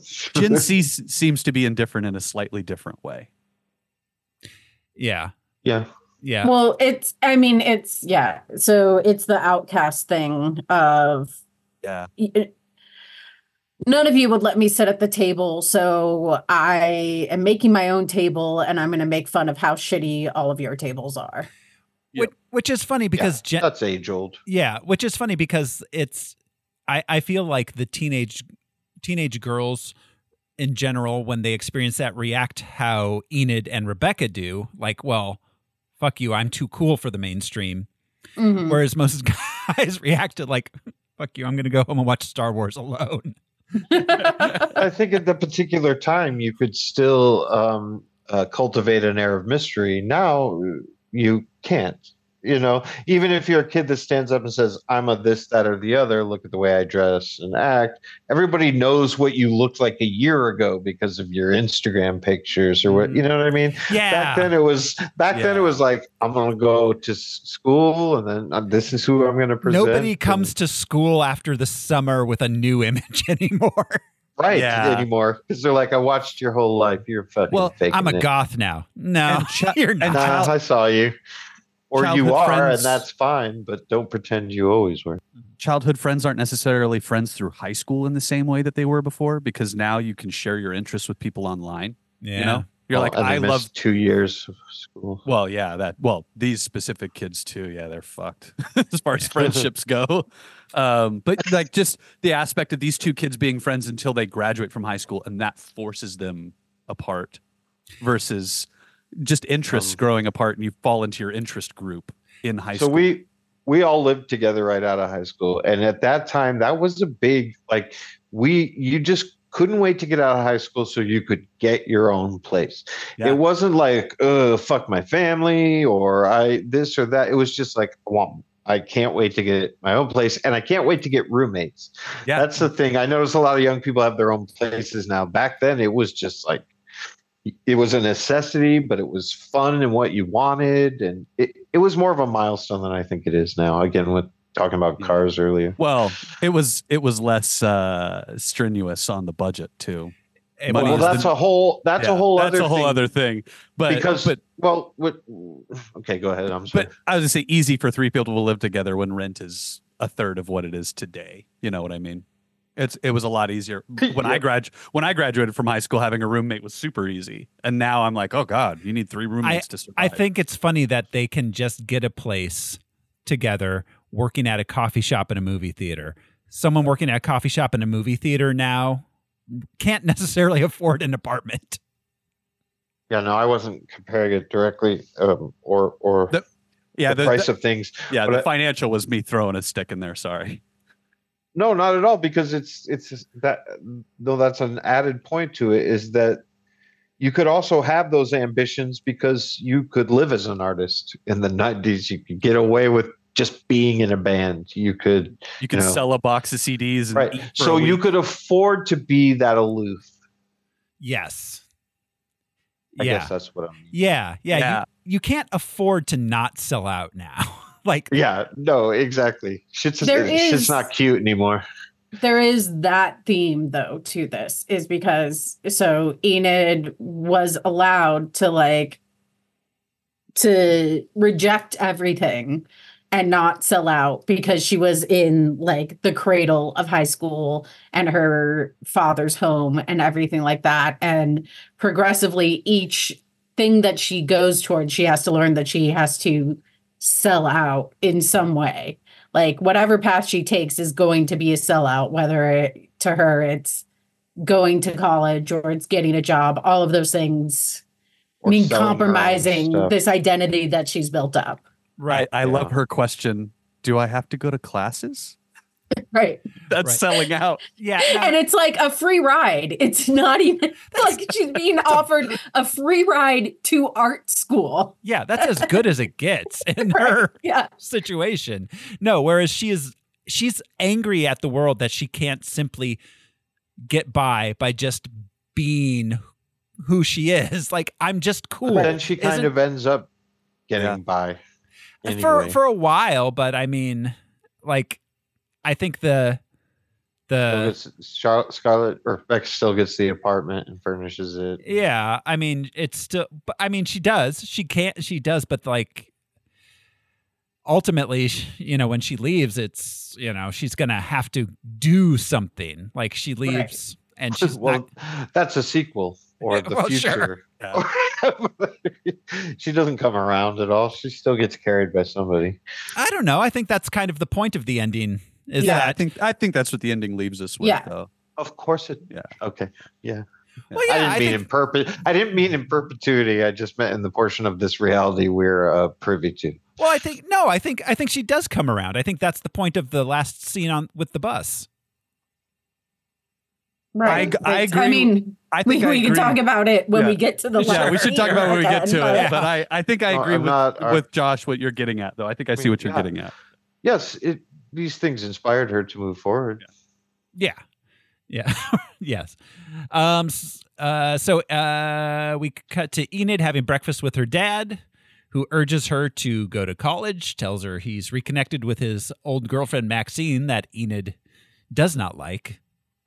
Who she said she would kiss herself if she starts dating her dad again. Yeah. You've watched too much TikTok. I don't want to get demonetized. They can't say it. Enid and unalive herself. Unalive herself. Soft language bullshit. I know, it's so funny. Sorry. Make us feel better. I like the demonetize approach, though. That just makes me laugh because it's very practical. Like, I don't want to lose. I understand that I get. It's not censorship. Saying unalive is weird. You know the adding of "ussy" to things that Gen Z does online? Yeah. Yeah. I saw someone recently shared a screenshot of someone saying "girl ussy," and it's like, no, there's already a word for that one, guys. All right. So Enid and Rebecca meet up at their local cafe. Rebecca starts asking Enid about looking for an apartment. Anti-Semitic douchebag shows up who sells bootleg videos to Enid. The casual she didn't pay for. Yeah, also, she did. Which I love that she didn't pay for it because fuck that guy. Yeah. But I mean, she does eventually give him the money begrudgingly, but also like just how casually anti-Semitic he was. Did you catch the name of the shop he works at? Oh, what was it? Like it's a comic book / zine. Al, were you about to say it? Yeah, it was Xenophobia. Zine, Z-I-N-E. Xenophobia. Books and magazines. Okay. I just want to point out that trading mixtapes and VHS tapes was so fun back then. Yeah. Like that was a thing. You'd find just a bunch of random clips. Yeah, just discovering stuff. That's where South Park came from. Mm-hmm. Like Trey and Matt did this short film that was never released anywhere, and a bunch of people traded it and made copies of a tape. My made that. Yeah, back late 90s, my stepsister was living in LA and like trying to break into the industry, and she saw Blair Witch as passed around on videotapes a good 6 months before its release. And she was like, no, they told me it was real. Yeah. Which, that's why she was like, it's the most terrifying thing I've ever seen. Wow. I wonder how much of that had to do with, God, not to derail us again, but how much that had to do with the campaign towards that feeling so real as people thinking that it was just found footage when they watched it before it was released in theaters. That was the whole marketing fascinating campaign. They put up a website doing a documentary about the Blair Witch. I was a little young for Blair Witch when it happened, but I remember it going on. I remember people being freaked out by it. I saw it in the theater. So much handheld, yeah. I've seen it since, and it's goofy. It's fun, but it's goofy. No, but at the time it was like this might be real was what they were pushing. Which is now it's like, oh no, a dude's standing in the corner. But that's the day. But those are the days of being able to exchange videotapes and having you not know the provenance of the film you got. You know, where did this come from? My friend. Where did they get it from? Their friend. Should check out the documentary "Shut Up, Little Man" if you haven't yet. But about the phenomena, it's about these two drunk gay dudes that lived together, and then these two college students who lived on the other side of the wall, and they did nothing but record their neighbors, and then it became a phenomena of passing the tapes around because their arguments would just be wild. It's a great documentary. Check it out. Wow. Yeah, I'm gonna have to look for that. That's very invasive. And they weren't a couple. Or no, one was gay and the other wasn't. And they were like best friend roommates, but just he was so homophobic, and then the other one was so interesting. So Enid and Rebecca follow a couple they think are Satanists. While following them, they stumble upon a 50s style diner that they go into and make fun of. This is such a small young person's view of the world. Following somebody and being like, oh, look, a restaurant. They clearly don't drive, you know? Yeah. Like they get rides everywhere. But them being like, huh, this is new. Like they don't get out during school. They're only getting out on vacation. They're very much still young kids. Like I had all kinds of freedom when I was in high school, but I knew kids who didn't get out until it was summertime. Yeah. And it was also that was another big trend at the time. Johnny Rockets, like that kind of, the nostalgia that the Five and didn't Diner exist for us.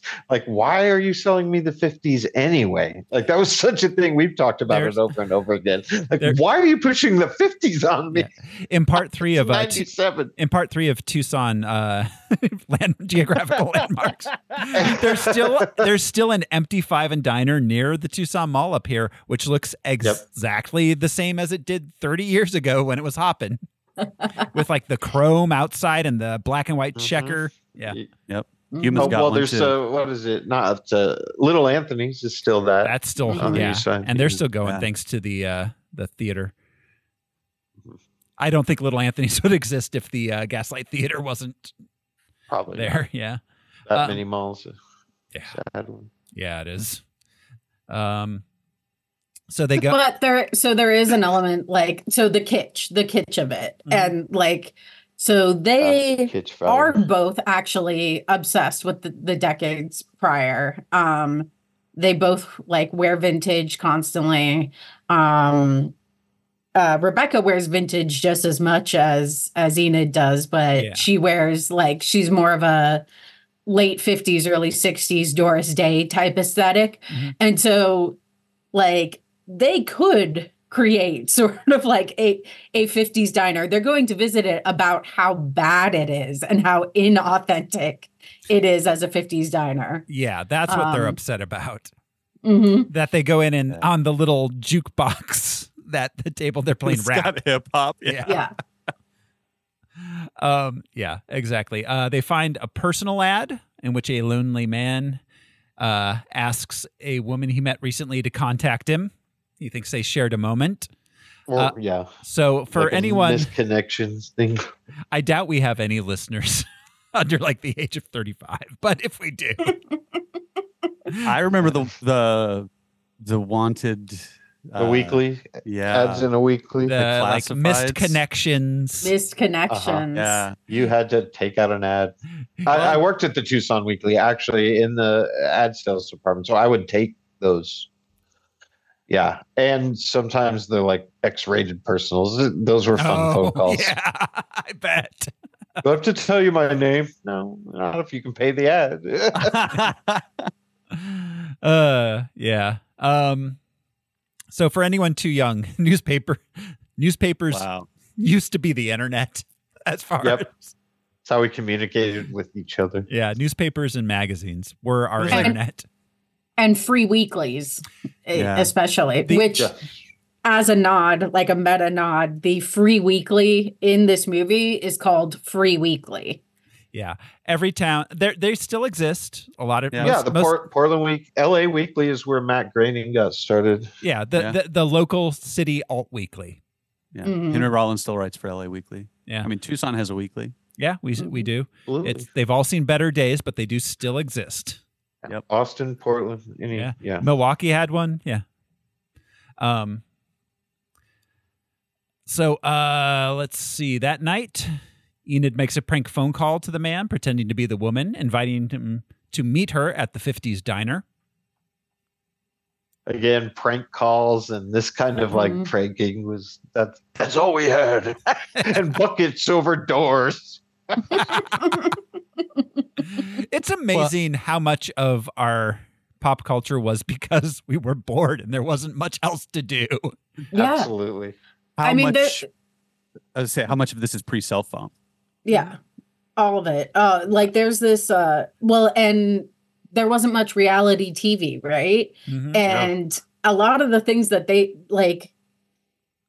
like Enid's very much just a tourist in other people's lives. You know, she's watching the Satanists and then she's following them. She sees this thing that like, you know, is posted in the weekly and does a prank call. She follows that guy, all of that. And it's just this voyeurism that now has just been commercialized, but like, you know, it's the same as just hate watching 90 Day Fiance or some shit like that. But she was doing the live show. That's what walking around her town was just picking people, making judgments about their lives and following to find more details to make more judgments. Yeah, exactly. Yeah.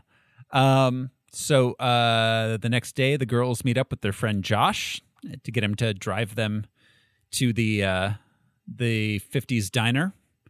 I want to know who wrote the little ice cream spiel. Like, was it the angry Greek dude who owns the place? Like, along with our favorite flavors, chocolate and vanilla, we have root and tootin'. It's like, I don't know. Who wrote that?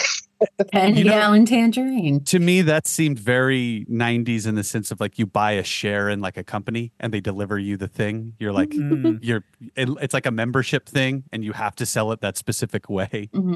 Yeah. Yeah. Like a franchise. Franchising.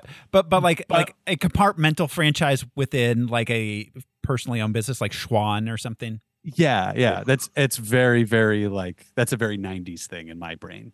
Like, I think it happens now, but it's shifted into new things. I think it was a many decades thing that has fallen out of favor recently.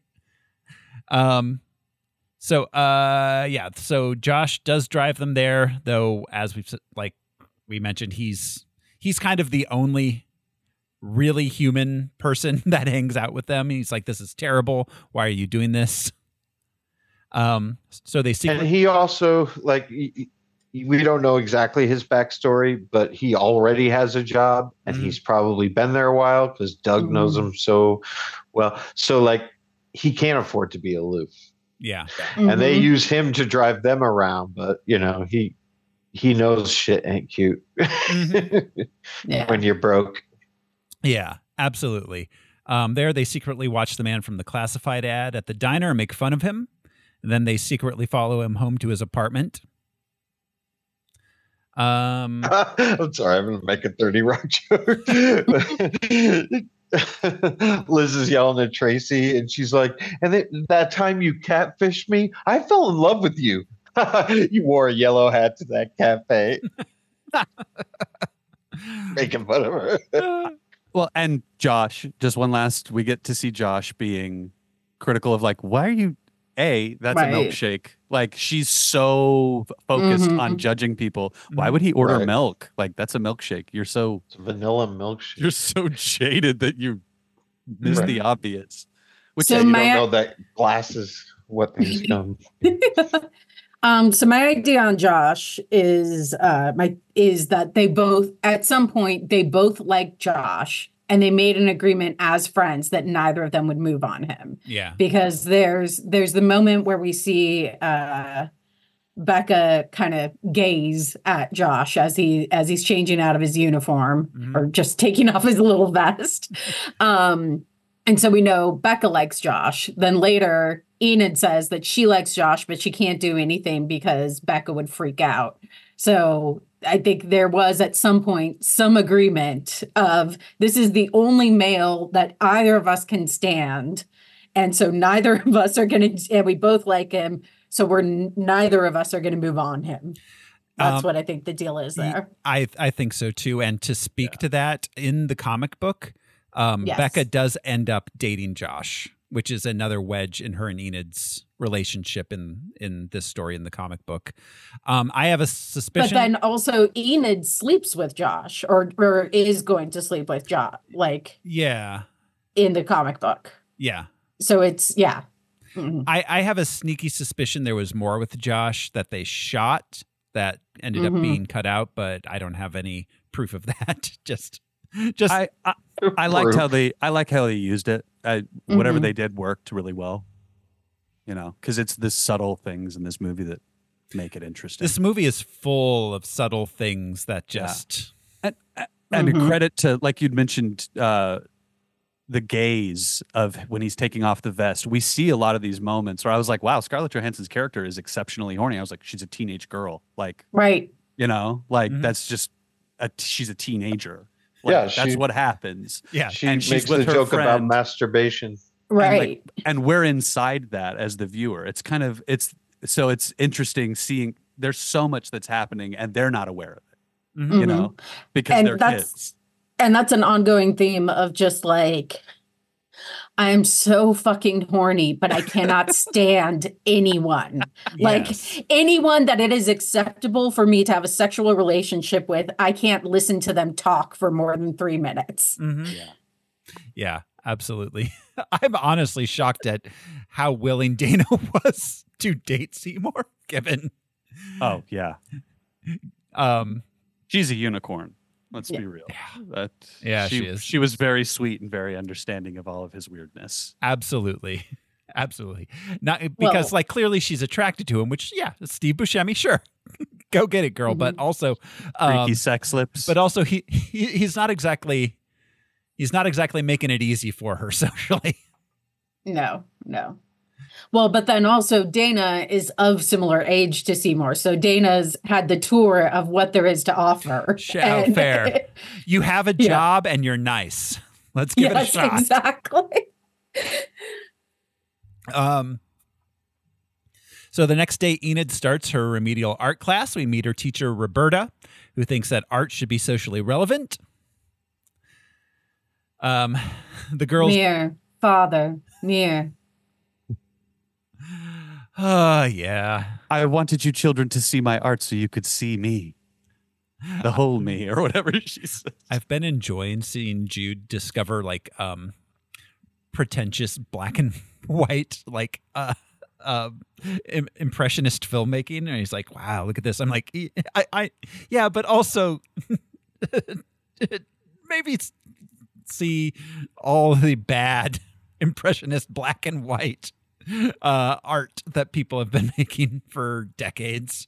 Like sometimes it's just a tampon and a teacup, man.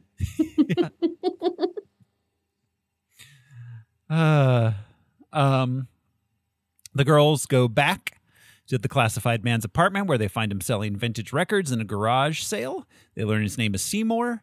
Enid buys an old blues album from him.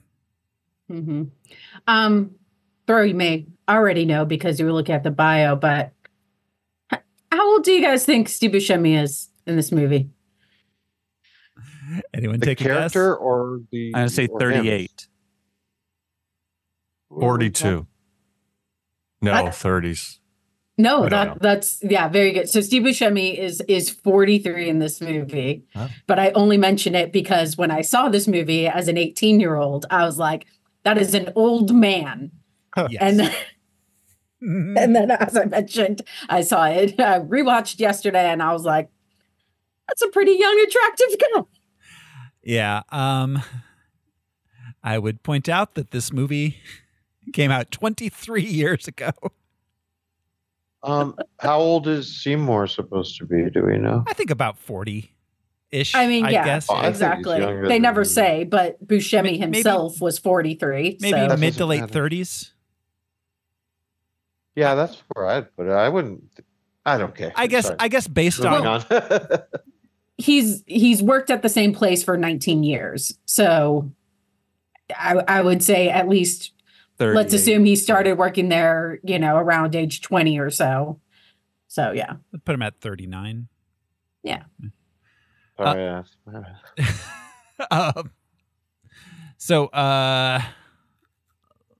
Later at the cafe, they hang out. Rebecca continues to look for apartments for them while Enid thinks about Seymour.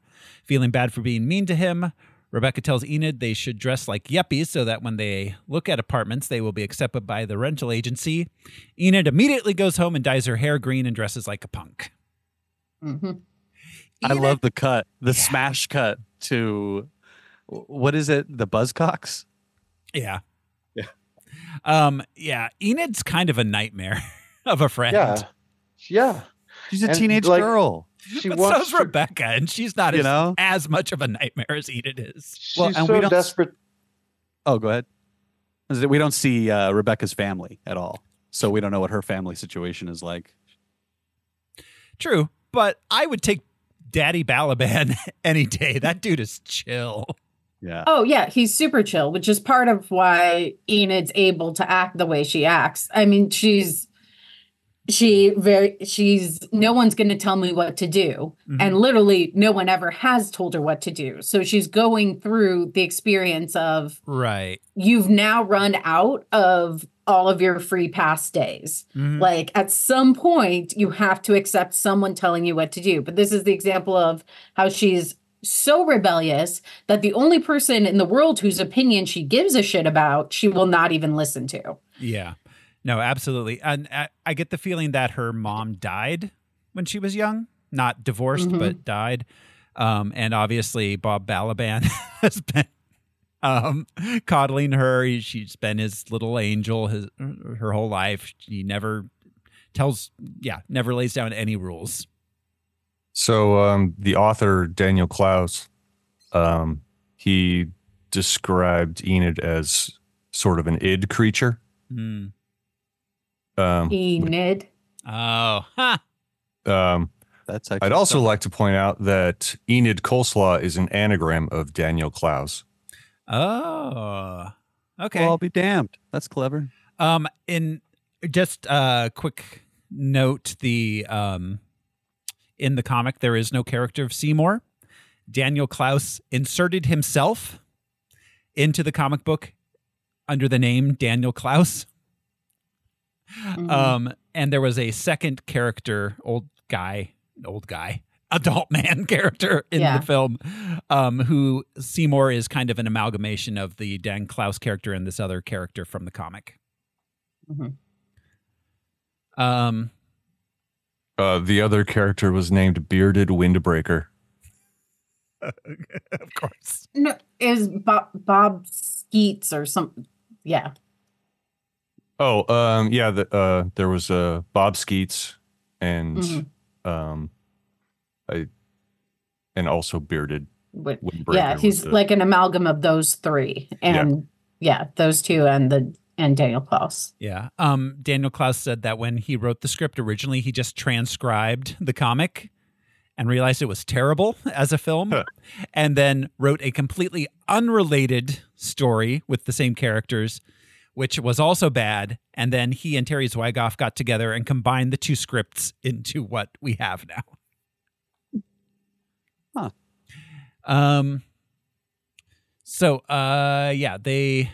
Girls go out. They see an old man waiting at the bus stop. It's an out of commission bus stop. Enid tells the man no bus is going to come. He doesn't believe her. They go to Josh's apartment. He's not home. So they go to the xenophobia store where the anti-Semitic guy works. The guys there make fun of her outfit. So she goes home and dyes her hair black again and listens to the record she bought from Seymour. She goes back to Seymour's weekly garage sale because she liked the song so much. We learn he's an avid collector of old records. He shows her one of the prizes of his collection. So both Enid and Seymour are nostalgic for a time they didn't live in. Yeah. Like Enid would have been born in the 80s and she's obsessed with the 60s and 70s. Seymour would have been born like early 60s and lived through the 60s and 70s, has no interest in that time period, is obsessed with like the 20s through 40s, which I think is part of that like outcast thing of I don't feel like I fit in anywhere I go. I feel like I would have fit in if I existed in that time, but really you probably wouldn't have. It's just you have comfort in the fact that if you had just been born 20 years earlier, that would have been your niche. Mm-hmm. Yeah, absolutely. Seymour in this, he's Robert Crumb. Yeah. Except, without the perversion type elements of it or art, but you know what I mean? Like, he is an avid historian, not just of music, but of those the subtle racism type imagery, iconography, hidden past. Yeah, absolutely. And Steve Buscemi bears a bit of a resemblance to Robert Crumb too. Yeah. So wears the old timey jazz outfits, wears a fucking boater hat. Yeah, yeah, absolutely. Seymour Enid doesn't recognize it because she likes Seymour and likes his misanthropy.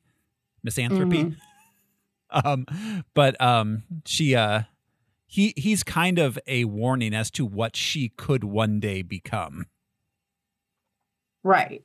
Which is also why she's so invested in seeing him as a likable and attractive person.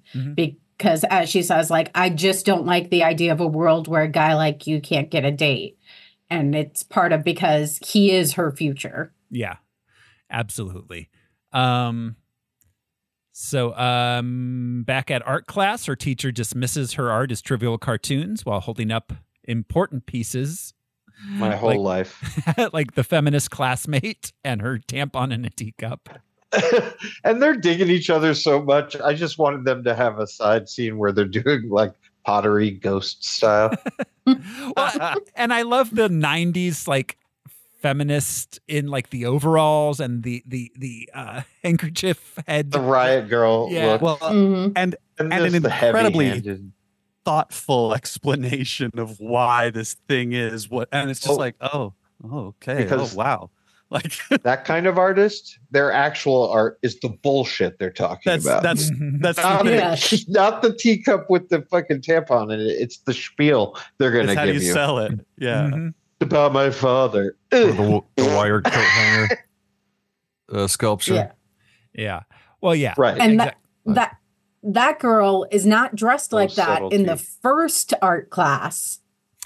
Then after that, she starts with the handkerchiefs and the camo. And I did not catch that. The first scene with her, Margaret. I, for a brief second, I mistook her for Rebecca. Margaret's the student. Yeah, Margaret's the student that the stereotypical feminist. The favorite of the teacher at first. Yeah. And Enid gets lumped in with the dude that just draws the video game he likes. Yeah, the mutilator. Yeah. All my life I had to hear that common cartoons are pointless and stupid and not art, and yeah. And so, the fact that Enid is failing art class and that she is an artist, she experiences art in her daily life. They were told to bring the inside outside, and she submits a literal visual diary and is like, it's cute. Well, again, from my own experience, it wasn't so much that there wasn't anything for me to learn. I wanted to refine techniques and I wanted to learn things, but so many of them were just like this, where one art teacher has an agenda as to what they think art is, and they're not really interested, like, I'd love to learn how to crosshatch. Well, we're painting mountains this week. It's like, what? Yeah. A lot of that shit. Yeah, well, exactly. She Bob Ross is for. Yeah. Well, yeah, and landscapes are gorgeous, but not everybody wants to. Yeah. Well, like Ileana Douglas says, she's mainly an audio visual medium, performance artist. Performance and yeah. She's a provocateur. That night at the video store, they're bored. Enid tells Rebecca there's a party she could take her to.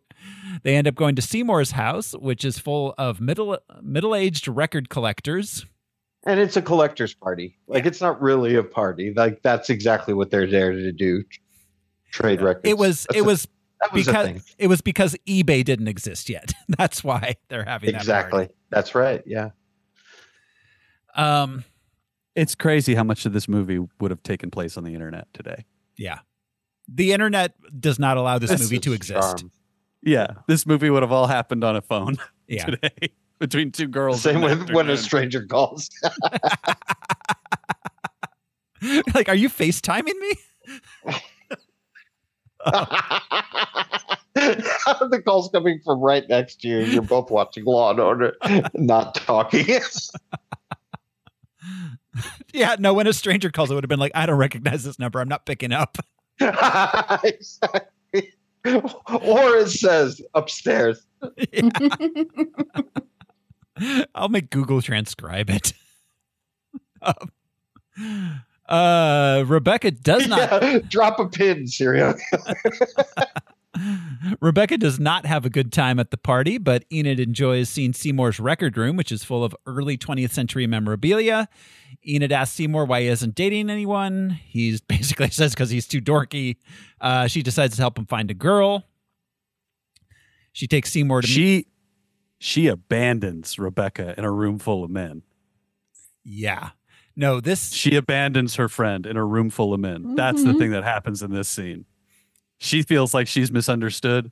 Girl, get your shit together. You abandoned your friend in a room full of men you don't know. Yeah, this movie is in some ways painted like having to deal with like coming of age and your friends having like drifting apart from people you were previously close to. But in actuality, Enid's just an asshole. This movie is just about Enid. On second rewatch, it's really just about her and her development and the end of the movie where she makes a choice. It's neat. But it took 2 watches for me to get it, I guess. Yeah. In that sense. Yeah. Because I kept thinking like, oh, it's about Scarlett Johansson. But no, Scarlett Johansson is the supporting lead. Yeah. Anyways, yeah. So Enid takes him to meet Josh at the convenience store. Then they go to the porno shop where she convinces Seymour to go in and buy her a leather Catwoman mask. Later, she shows it to Rebecca at her new job at the coffee shop. Rebecca is jealous that she went to the shop without her. This is really the point where, like, you know, Enid likes the wheelchair guy, whereas Rebecca is like, no, he kind of sucks. Yeah, I had a guy just I used to run the coffee, manager at the coffee plantation on University. Oh my God, we had a guy just like that, and he got permission from the manager to be able to pull his own espresso from the espresso machine. Oh my God. I could not believe they did that. I was like, you're just opening a can of worms. And he would just bump out of the way. I do love that wheelchair guy is typing the words into Word. Into a Word Microsoft Word document. On an and old it's not school even MacBook. any of those words. It's an old school Mac laptop. Yeah. Yeah. But he just has a document open. It's not even a search engine. Or anything. Yeah. No, search engines Not didn't even exist Yahoo. in 2000. Yeah, it's exactly. hilarious. Yahoo. And he's typing something that's unrelated to the question. That's up there. That's up there with age. Yeah, that's up there with Kelly Rowland being upset that Nellie didn't text her back when she's typing her text into Microsoft Excel. I remember that music video. Yeah.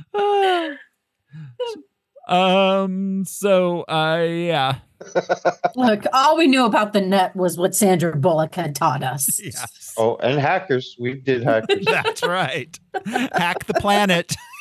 Serial You guys are killer. forgetting Tron too. You got to get on that bike and go through those mazes. Go through the internet. Those tubes. I am become. Yeah. If it weren't for Al Gore, we wouldn't have any of these problems. That's I'm why. opening a document. You're like pulling. Look. Wow. Is that a lion?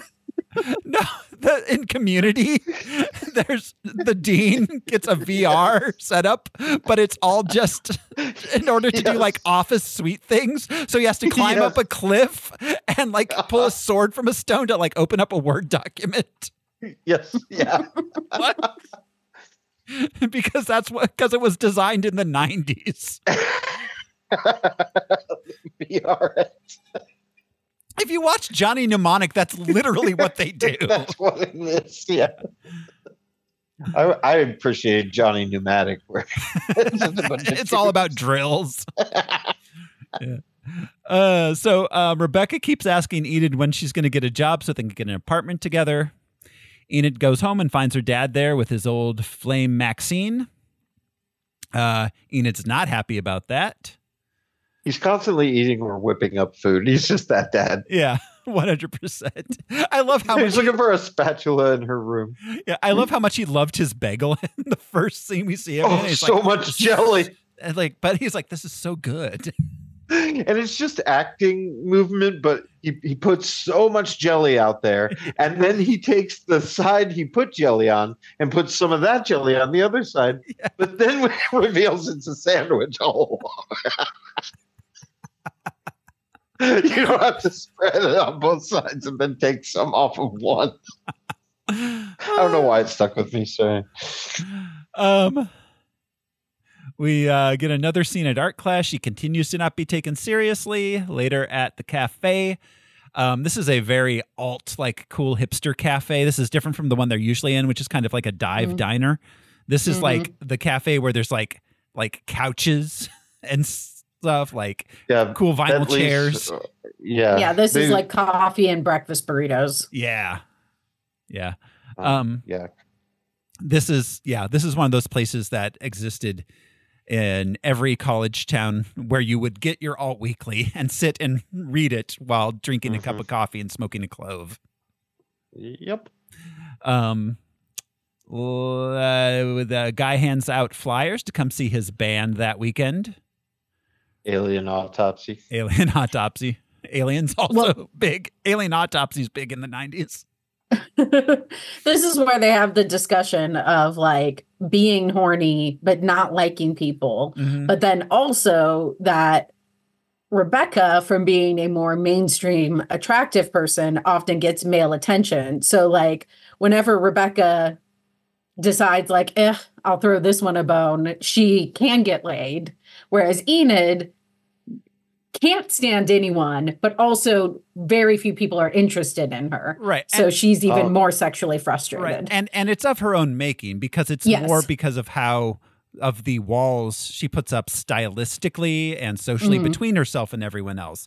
Because she's Thora Birch. She's not unattractive.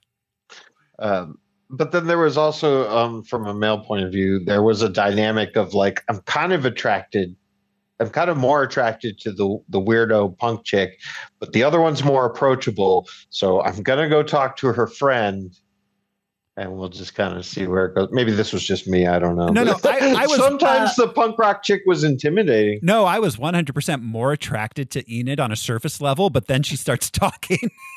Yes, on the surface level. That's what I mean is approachable. You don't know them. Yeah. But just the normal looking one I could probably small talk with. The other one, I'm going to say something wrong as soon as Yeah, she's going to get real mad and be snarky at me. I'm not going to. Immediately. Yeah. So there was that. So then as the angry alt chick who had the pretty friend, I will say we were already coming up with our insult because we assumed you liked us less than the pretty friend. So No. Yeah, we didn't like you less. We just knew you were coming up with an insult already. Yeah, we liked you all. I don't know. Yeah, you were all girls. I don't know where the miscommunication happened, but I got really lucky at age 12 and got shown A Beautiful Mind. And you learned math real good, where he's doing the math and explaining the situation to all the guys at the bar, and I'm like, that's so dumb, but also, hey, he's got a great point. Don't be an asshole to people. Maybe just be nice to everybody. Yeah, you mean the formula of hit on the slightly less attractive best friend first, and you're more likely to get laid. Yeah, no one goes for the blonde. Everybody wins. Yeah, it's very dumb. I don't know where girls thought that guys had any sort of agenda whatsoever, other than talk to girl, get girl to girls, just talk to girl. Yeah, I'm so sweaty. I need to say something right now. That's what I assume Josh was doing the entire movie. Not you, Josh. Our Josh. I was also sweating the entire movie. Yeah. I'm so sweaty and 17 years old. Please, God, like me. Yeah, right. It's like, I don't know why they both like me, but neither of them wants to kiss me. What is happening? But neither of them makes a move. And I'm not going to. Yes. And for the record, I'm talking. I mean, it was the same in high school as far as we were concerned. Like any girl would be impressive, but I'm talking post high school. You know, like these people, Josh and Enid. You know, where you suddenly were in an adult dating scene, so it didn't matter if you went outside your clique because you know what I mean. Yeah. So it was different. In high school, you were afraid to talk to the weird girl because everyone would make fun of you. Yeah. It wasn't about intimidation. It was about weird peer pressure. Anyway, yeah. So that's me. That night, Enid and Seymour go to a bar to see one of Seymour's old blues heroes play. There, Enid tries open it up for Blues Hammer. Blues Hammer, Which so sounds like sad. a big white penis. That was the Blues Hammer was so on the nose. So on the nose. There were so many. Local and stage. There was a kid, Johnny Lang, that was real popular. Just a skinny sort of Edgar Winter knockoff. But that blues, that Delta blues. That Jack Frost band sound. Yes. Yes, exactly. The Jack Frost band. Yeah. I blame Eric Clapton and Pete Townsend for making these guys think they're allowed to play the blues. Yes. Yeah. Eric Clapton. Yes. Crimes Against Humanity. I would like to see him in the hay. Yeah, fuck that guy. The opening act boring. guy. I don't have his name. I forgot to write it down. But after Seymour corrects the girl in the bar about it not being authentic blues, it's more in the ragtime idiom. I skipped back and listened to it again, and it was it was exactly that. It's like I never really, because he mentions you think of ragtime, Scott Joplin piano stuff, but totally that guy was playing ragtime on the guitar. It was cool. The Django Reinhardt style. Yeah, absolutely. And that was Go ahead. No, I was just gonna say, and that that guy was probably like 80, so he was probably a young artist in the 30s and 40s. Probably saw people picking cotton and plowing, and then Blues Hammer. And Seymour in the bar brings his. scene. Sorry. Oh, go ahead. Go ahead, Andrea. In the bar scene is where Enid has the turn where she starts being attracted to Seymour because she's basically looking around the bar doing like a mental fuck, marry, kill, and her assessment of each dude in the bar is kill. Until she gets to Seymour, and I think that she would probably go with Mary first in his regard, but like that's kind of how she starts being attracted, is just comparing him as a litmus test to everyone else. Yeah, that makes sense.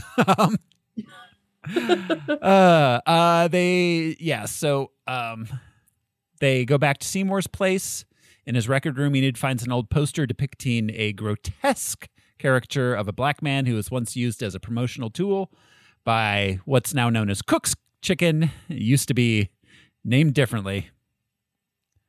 I think it's really interesting that we get the show before we get this, because we see that he has like an appreciation for the art. So if you're paying attention, you can tell that like he's clearly not racist. And she asks him, are you part of the KKK? Yeah. Are No, you I don't even think it's the aesthetic of it. Maybe it is because he likes that old timey thing. But again, it's like that Robert Crumb thing, and Seymour even says so. It's like we just hide it better now. Yeah, like he's more interested in the social pop cultural commentary. Well, he's serving like a living memory purpose. He's in his mind, he's serving a societal purpose by harboring this thing, keeping it from being hidden. Well, but safe. And it's interesting here as a character note that he says he was much more interested in that kind of stuff when he was a teenager. Mm-hmm. Yeah. When you're a punk rocker, when you're uncovering. Society's society's hypocrisy. Like you want to stick it to the system before you are part of the system. Mm-hmm. Right. Yeah. But But the previous scene of the 20-something white dude singing about picking cotton with zero sense of irony kind of proves Seymour's point. Yes. Yeah. It 100% proves his point. Yeah. Absolutely. Yeah. Well, and it's funny because in the late 90s, we thought we were living in a post-racial society. We were very wrong. Yeah. Right. That's adorable. what's kind of cool about this movie also is that it's in this moment in history when everybody's like, no, everybody's equal. But it's clear that like we just have kind of brushed everything, all that history under the rug. Mm-hmm. And like, how can things be equal if we're just ignoring the history? A quote from Seymour, he says, people still hate each other. They just know how to hide it better. Yeah. Mm-hmm. Yeah. It's very ahead of its time, it seems. Yeah. So she convinces Seymour to let her borrow the poster. Then in art class, she presents it as a found piece with a social comment about racism. Roberta is very impressed. This shit is wild. I'm very aroused. This is Seymour giving this to her is wild. A, her taking this to school. B, wild. C, the teacher going, oh, okay, found art. I can Sure. see Roberta. Roberta makes sense. Seymour made a terrible decision in allowing her to remove that from his place of Yeah. residence. Well, honestly, I think the art teacher too, because you can't display other people's art and call it found art. That's true. The tampon on the teacup is a thing, but yeah. Yeah, this is a different thing from that. Like, it's interesting to shine a light on it, and that's subversive. Well, by a lot of using people it as would art. argue because some people believe that art is just context. Yeah, So, yeah, and contextualizing it, I can see it then not being like plagiarism, I guess, or whatever. But like, I don't mean it's interesting. contextualizing it. I mean, like, I've presented it in this new context. Like, there's nothing right. to unbury or, like I said, contextualize. It's just, I put it in this arena now. So it means something different. Mickey Mouse. Tampon on teacup. But, just think of it. I mean, the ultimate example being Andy Warhol's Campbell's soup. Campbell's soup. Absolutely. Yeah. Yes. Exactly. It's a new context. I feel like an old man yelling at clouds, but then I remember like you're being an old man yelling at clouds. It's art, technically, in the way that the art teacher is accepting. It's just crazy to me that this is the sequence of events that happened after this. I forgot about this part of the movie and was just shocked. Like, what? We're doing what now? Yeah. I mean, I would argue that the only context she's Andy Warhol at least put paint to canvas, technically. Yeah. Enid literally printmaking. just provided a previously created thing. And she also doesn't give a shit Warhol about didn't any of it. She paint doesn't those care about the cans, point right? she's making. Yeah. She just rationalized, I bet that she would eat this up. I bet this fucking art teacher, she didn't like my painting of Don Knotts, but she would eat this shit up. Yeah. That painting of Don Knotts, though, was great. I would put that painting of Don Knotts on my wall any day. For sure. Also, shock value. Yeah. She likes to freak people out. Mm-hmm. Yeah, exactly. Also, painting of Don Knotts shows that Enid, that Seymour's kind of Enid's type, actually. Actually, yes, it does, doesn't it? And Enid does seem to be trying to get kicked out of everything she does. She is trying to get bucked from whatever thing. She lashes out at her dislike for culture, the current culture, in a self-destructive manner. Mm-hmm. So Enid gets a job at a movie theater. She's typically sarcastic and abrasive to the customers and gets fired on her first day. What kind of idiot gets fired on their first day? I mean, I've gotten fired on my first day before. Yeah, I've just Have you walked really? out. Yeah, I have. happened? 39-cent What job was hamburger this? stand. Oh my God. If they're selling that hamburgers for place. 39 cents, they can't pay. Oh man, that was around this time in real life that you just scrounge a bunch of change. Mm-hmm. I remember Dave would just come home with like 30 of them. Yeah. Just drop them on the table. Well, here's the thing. I worked there for one day. It was in the 90s. I can't remember when exactly, but sometime mid to late 90s. Worked there for one day. I was the only male. I was the only native English speaker. It was Hispanic women. And they just kept yelling Spanish things at me. And I was like, I don't know what's happening. They didn't train me. They just put me on the front desk because they needed someone to speak English to the customers. I think. Why? I don't know for sure. And I just stand there. I'd like ring up things on the register. They'd yell things at me. I'm like, I don't know what's happening. And at the end of the shift, the manager, who was an Hispanic lady who barely spoke English, was like, "You don't come back." I was like, "Okay, that's fine, thank you." Yeah, attitude, wiener, dude.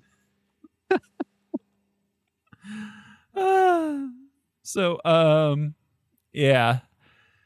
Enid gets fired. She goes and tells Rebecca. Rebecca is not happy about this. She's clearly starting to get annoyed that Enid isn't taking her seriously about living together. Enid decides to get money by having a yard sale. I love that, like, 18-year-old idea. Like, well, if I get some money right now, then I'll have money, and that'll be the end of it. Yeah, I have money. I won't have to continue getting money. Yeah, what is it, 30, 40 bucks? I mean, I could sell a couple of records and a cassette or two. She ultimately decides she can't part with any of her belongings due to the sentimental value. Rebecca wants to hang out. Well, which is the same thing that the dude does at the first garage sale. Like, you wouldn't appreciate this, so it's not for sale. Yeah. Well, okay, so she says, I lost my virginity in that. That's why it's so expensive. I think that's a lie. Oh, yeah. Absolutely, it's a lie. Sure. Because later... I don't think she's lost her virginity. Because later in the movie, when she looks at her jersey that she wore when she was with Seymour, she gives it a very long, intent, like, filled look. I think that's just me reading into that, but I think that's what they were telegraphing, is that she's flubbing here. Because she's that's what I think is happening. She's had sex. She doesn't care. Her and Rebecca. That's fair.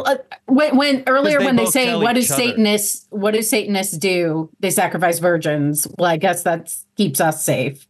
Yeah. But I don't believe her. That's Yeah, just my. You think read she's on that- lying on that about look. being a They virgin? seem like virgins to I me. think so. I don't think Rebecca is. They're very like. I don't know. She might be though. And that's not. I don't want to read too much into that.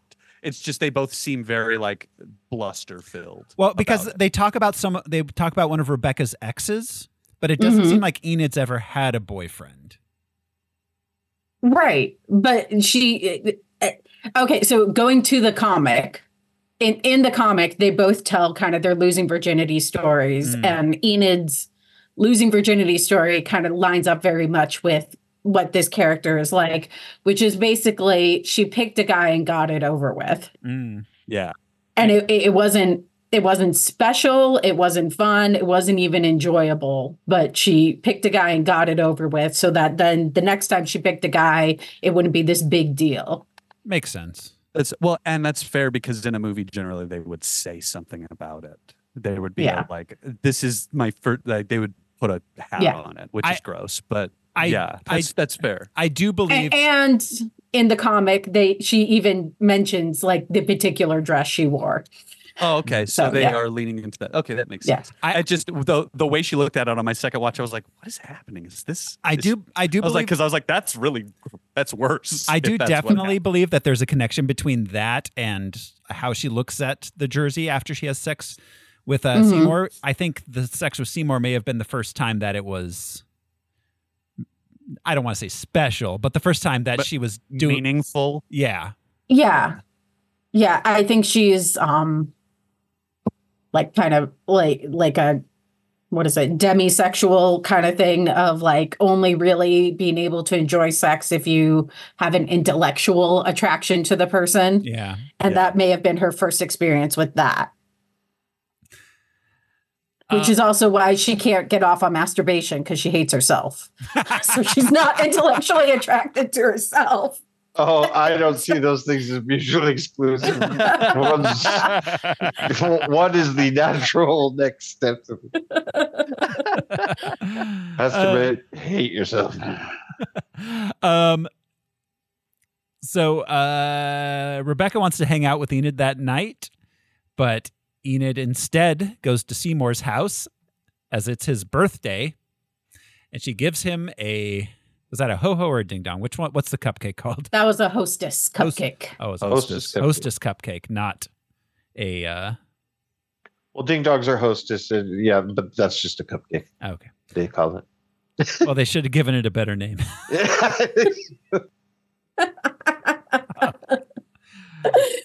That night... Yeah, sorry. I was going to make Twinkie jokes, but let's move on. That night, Seymour receives a phone call from Dana, the actual recipient of his personal ad. Enid encourages him to pursue a relationship with her.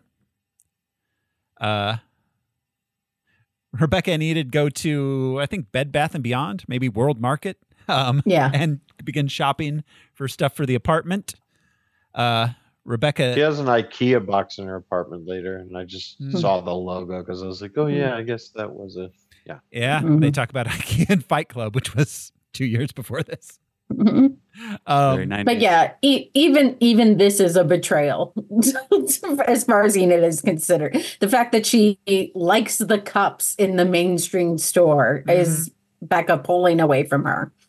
Yeah, she's not like getting retro, kitschy, ironic cups from a thrift store. Rebecca is being extraordinarily patient with Enid's lack of motivation. Rebecca wants to go out that night and watch the show, Alien Autopsy. Enid wants to hang out at home because she wants to wait and see how Seymour's date went. Appointment phone calls. Yes. Yeah, something that... Her priorities are so weird, too. I mean, because Alien Autopsy, let's be real, is probably not going to be a great band. No, of course cool not. Name, terrible band. That's usually how it happens. Becca's trying to hang out with people their age. Yeah, and she's just trying to go out and hang out and have a good time. Yeah, whereas Enid wants to continue just being the two of them being mean to everybody while simultaneously blocking out Rebecca to hang out with Seymour. So again, just a nightmare of a friend. She wants you to be available for her at all times while not being available to Rebecca when Rebecca needs her. Which goes beyond the irony and is just a bad friend. Yeah, just dickish behavior. Yeah. Seymour has his date with Dana. She tries to get him to dance with ice cream, which made me very nervous for like a solid 15 seconds. Like, just put it down first. Put it down. Yeah. Why did this feel like a torture video? I was so uncomfortable. Because we didn't have a word for I was nervous expecting his back to go out. Oh, I didn't even think of that. Yeah. Yeah. I was just waiting for him to be the worst dancer ever. I mean, Seymour's got to make the decision of does he wear the back brace on the date or not. Oh, that's wearing the back brace increases the likelihood that the date will go well, but if it goes too well, you don't want to be seen in the back brace. It's a fine line to walk. Guys, Al is right there. To be clear, Seymour had a lumbar support. Yes. Yeah. I meant back. Al has a prescription back brace. Yeah. Yeah, none of this tourist bullshit. Sorry. Yes. My back brace covers the full sacral, lumbar, and thoracic areas. Oh, woo, woo, woo. So, Enid calls him and learns that the date's going well. She's obviously upset about that. And since Seymour can't hang out, she calls Rebecca. and asks her to go out with her, wants to see if she wants to do something. Rebecca says she's going out with work friends, which is an obvious lie because she's in her pajamas watching TV. Mm-hmm. This is the first time Rebecca's kind of like, no, fuck you, Enid. Yeah. Well, because she wanted a wingman, and Enid wants to be Seymour's wingman. Yeah. Instead of her best friend. Mm-hmm. It's like she didn't really want to see Alien Autopsy, but they were going to go talk to guys. Yeah, they were going to be Just around. like talking to girls. You need, well, and having someone who helps. And that's the thing. They were going to be around other cool young hipster people. Like maybe they wouldn't have been the exact flavor that Enid enjoys, but they still would have been better than like your like jock and prep high school. Yeah, sure, but that's why even man. Becca didn't go. It's because at the very least, yeah, I can't sit and make fun of people by myself. Yeah, at the very least. But no, Enid completely blew off Rebecca and expected Rebecca just to be ready for her when she wanted her to be. So Enid goes and finds Seymour having lunch. I do not enjoy the way that Seymour eats chicken. With his sneaky sex lips. Yeah, those sexy Buscemi lips. No, sneaky sex lips. Is that what you said? That's a bad name right there. Sneaky sex lips. It's from Deadpool. It's what he says to the creepy orderly. Oh, yeah, I remember that. I thought it was you. I was like, yes. There's like 3 seconds of a blank screen and just the sound effect of eating chicken. Yeah, no, Terry Zwigoff told Steve Buscemi, eat this chicken as sexily as possible. Just showing everybody likes chicken. Like, you got it, boss. Yeah. Should I think about racism? No, just think about chicken. So he's not too happy about her showing up because Dana's going to be coming by, and he definitely doesn't want to have to explain to Dana why he's hanging out with an 18-year-old girl. Mm-hmm. Oh, that's going to go really well. Mm-hmm. Let's if return to the tape. If there's one thing that like women in their 30s who you're just beginning to date want to see, it's the man they're dating randomly hanging out with teenage girls. Yeah. And I remember from seeing this originally being in an Enid perspective kind of way, thinking that Dana was really lame of like being like, men and women can't have platonic relationships or whatever and being weird and possessive. No, I totally get it. Why the fuck are you hanging out with this attractive teenager? Yeah. Why do you have an 18-year-old friend? No. What is wrong with you? You work Shut for it a down. chicken company. You shouldn't be talking to teenagers. No, even no one more virtuous than the Colonel. Or Popeye. Popeye. He's a sailor. Chicken or yard birds. No, even better. I just found out when researching this movie that he's named after that chain is named after Popeye Doyle, Gene Hackman from The French Connection. Wow, really? Yes. It had because I was researching about fast food chains that used to have different names, seeing if any of them were racist. And this Popeye used to be called, I don't know, like Dave's Chicken or something, and they renamed it after Popeye Doyle because he loved that movie so much. Crazy. What? Crazy. Yeah. Popeye Doyle God, from I the love French. that Gene so Hackman. much. Gene Hackman has a fast food chain named after a character he played. Of course. Wow. Anyways, So you know. Later on the last day of art class. I'm sorry, but Popeye Doyle was pretty racist. He was. Yes. He was. Wow. But he loved chicken, so you know what can you do? It could have been Lex Luthor's chicken. Those things are not mutually exclusive. Loving chicken and being racist. No, they're not. Or not being. Loving chicken has little to do with how racist a person is. Everybody agree. loves chicken. It's fucking delicious. Yes, Uh, especially fried. yeah. Oh, yeah. Fried chicken. Popeyes is one of my favorite as far as fast food chicken goes. Anyways, later, on the last day of art class, Rebecca offers Enid a scholarship, a full ride to art school. Enid is tepid about the offer. See, this is in that same sequence of what the hell is happening events. You were giving the girl who brought this found piece of art a full ride scholarship because she brought that? Yeah. What? No, because of what she said about it. Like I said, Yeah. the spiel.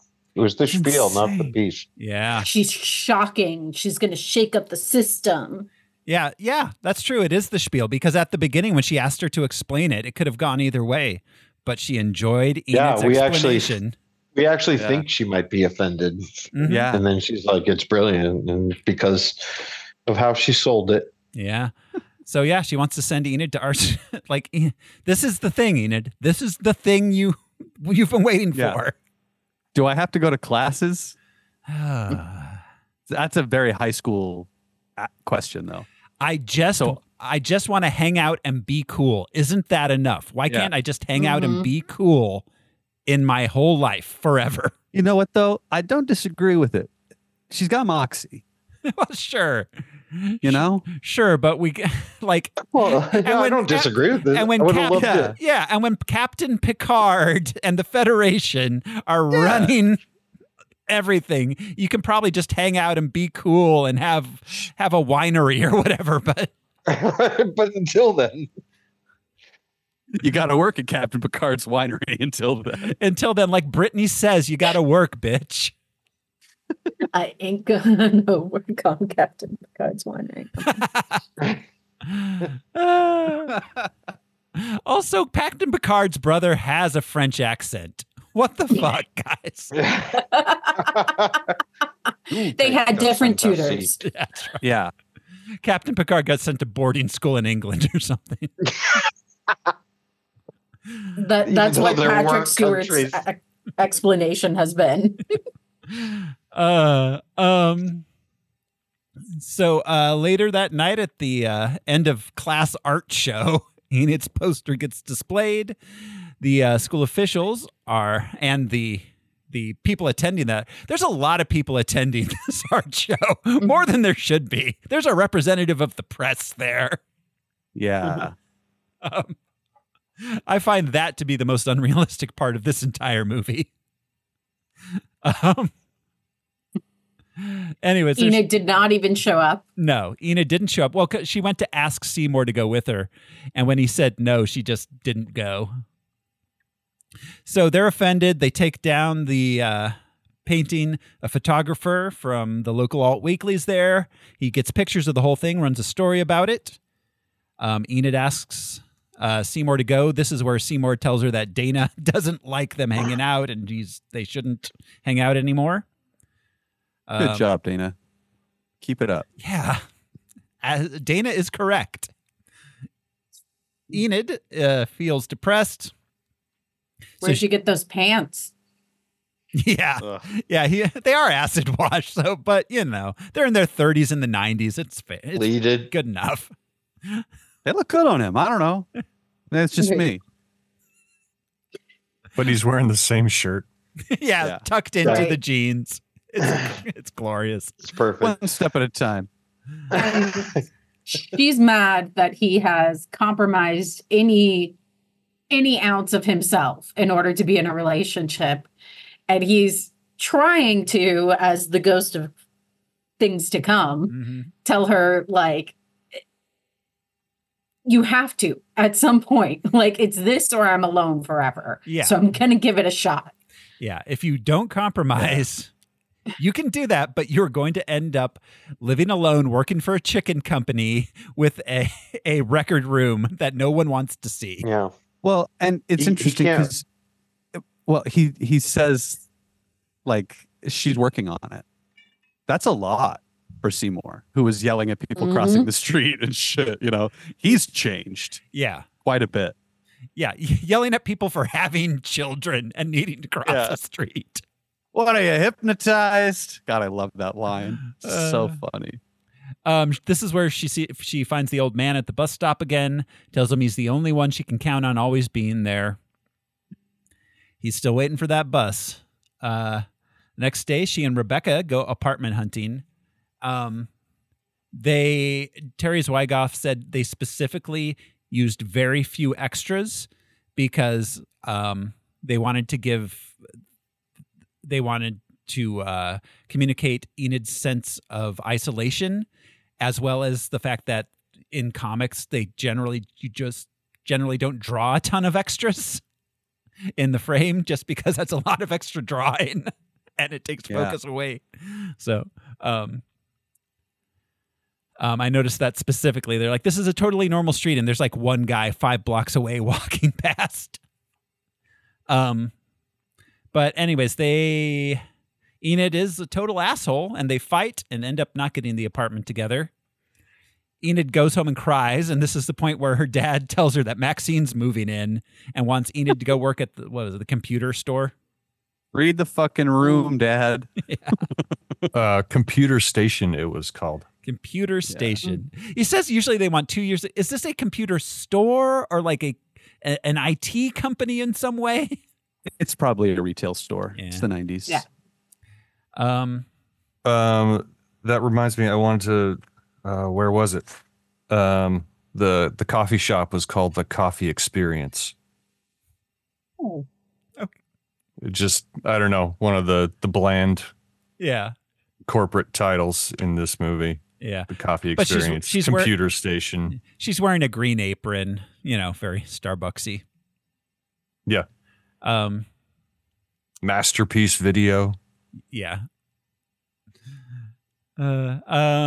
Enid goes back to ask Roberta if she can still have the scholarship. Roberta tells her that since the newspaper story, the school has forced Roberta to give her a failing grade and revoke her scholarship. That means she doesn't even graduate high school. Yeah. Exactly. Yes. Yeah. Enid goes to Seymour's in the middle of the night looking for solace, starts drinking his champagne, which Dana brought over to celebrate their 2-month anniversary, and results in Seymour gets drunk too. It results in a drunken one-night stand between Seymour and Enid. I mean, it's par for the course for Enid. Seymour's really making some bad choices here. Yeah. Ultimately, Seymour is the responsible adult here, or should be. Yeah. Mm-hmm. He's the one who should know better. They're both technically adults, but he should know better. Yeah. Hey, he's you've seen it on his face before when she started talking about she had a crush on somebody, but the situation is totally fucked up. He has this hopeful look on his face. Mm-hmm. Then it turns out to be Josh. Yeah, and he gets upset by Right. that.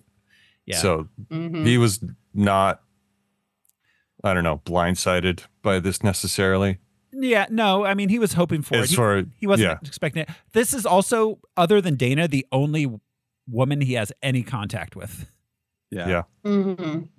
Well, And- besides his mother and his therapist. Yes. Let's be And real. that he feels like which is the excuse that a lot of older men use when they sleep with young ladies, but he feels that she gets him and understands him in a way that women his own age don't.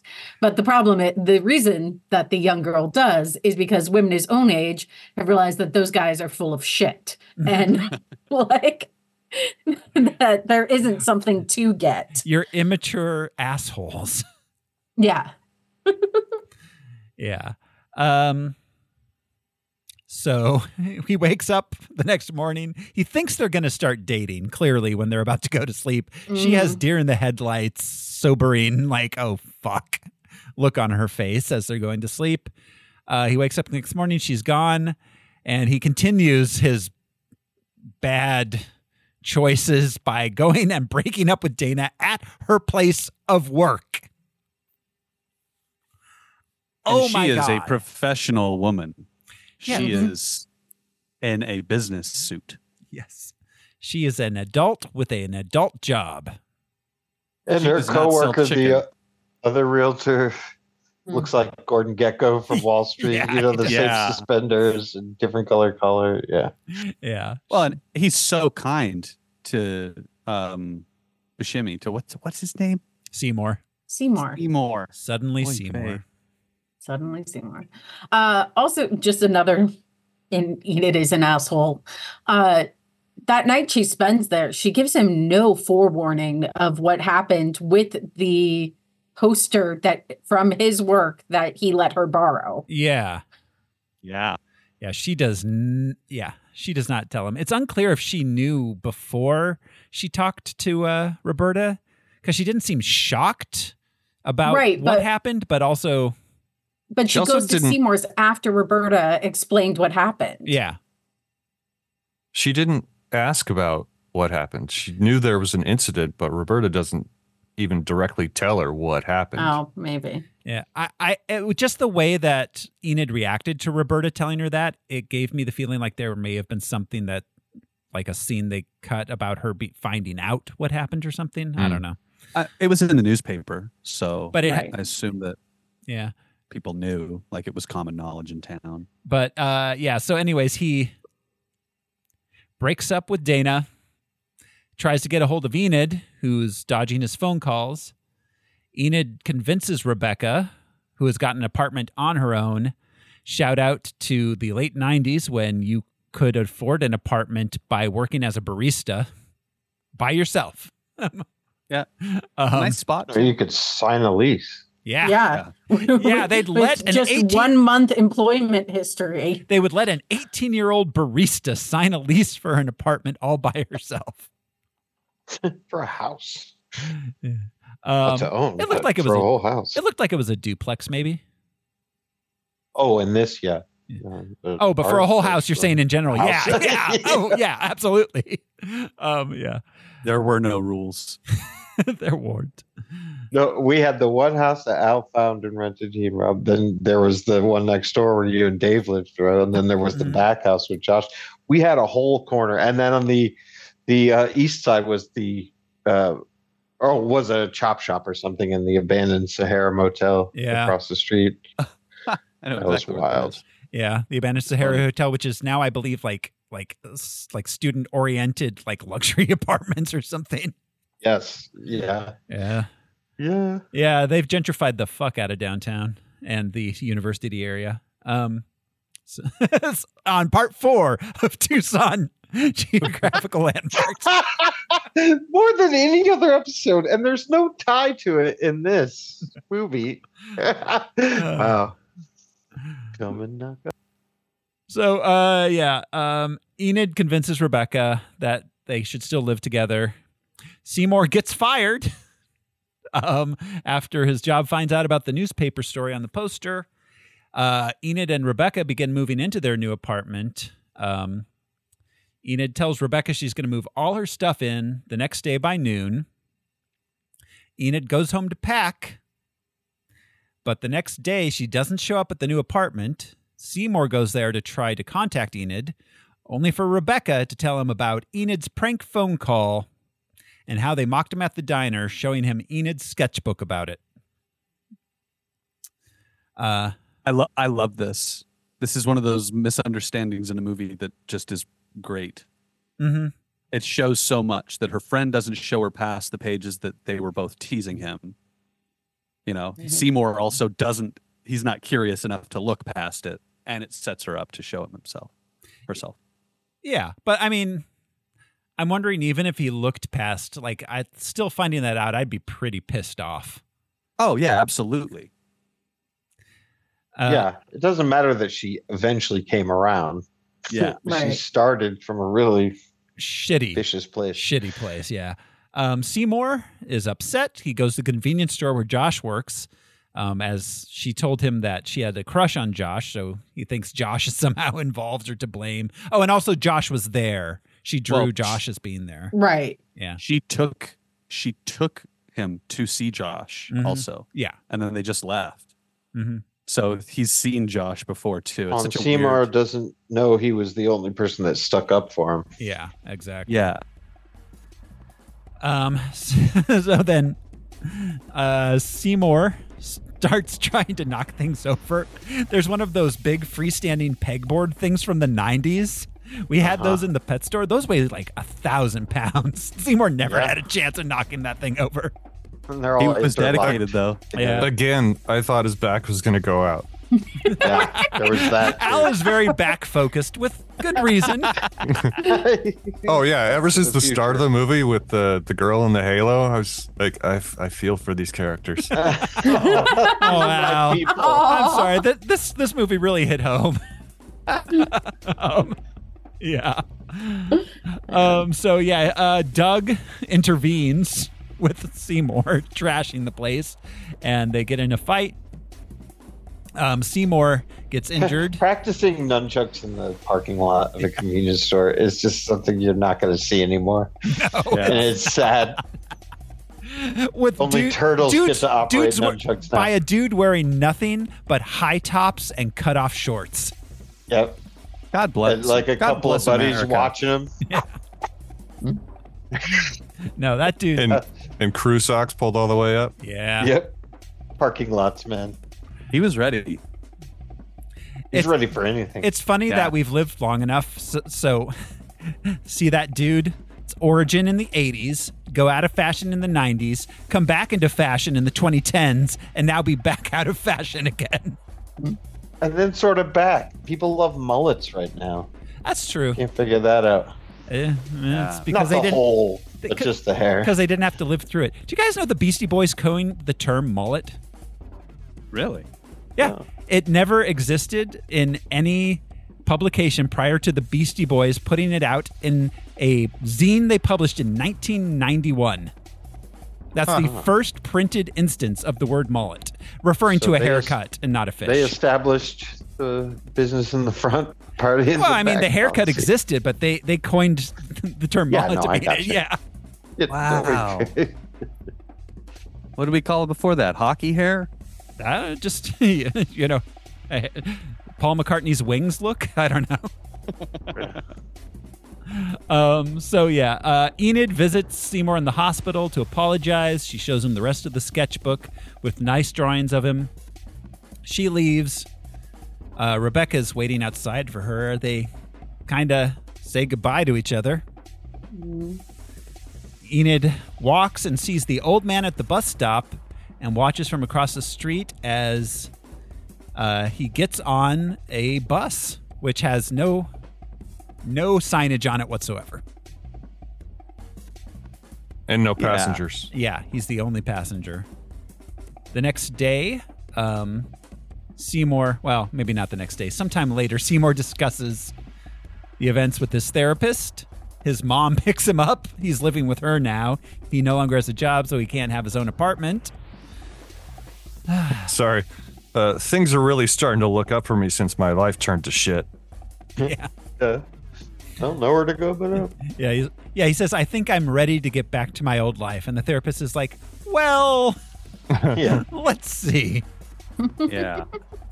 The first thing out of his mom's mouth is like, did you take time in therapy to decide what you want for dinner? She's like, that's some real mom shit right there. Right there. Like, no, I was doing the thing I'm doing. Yeah. Mom.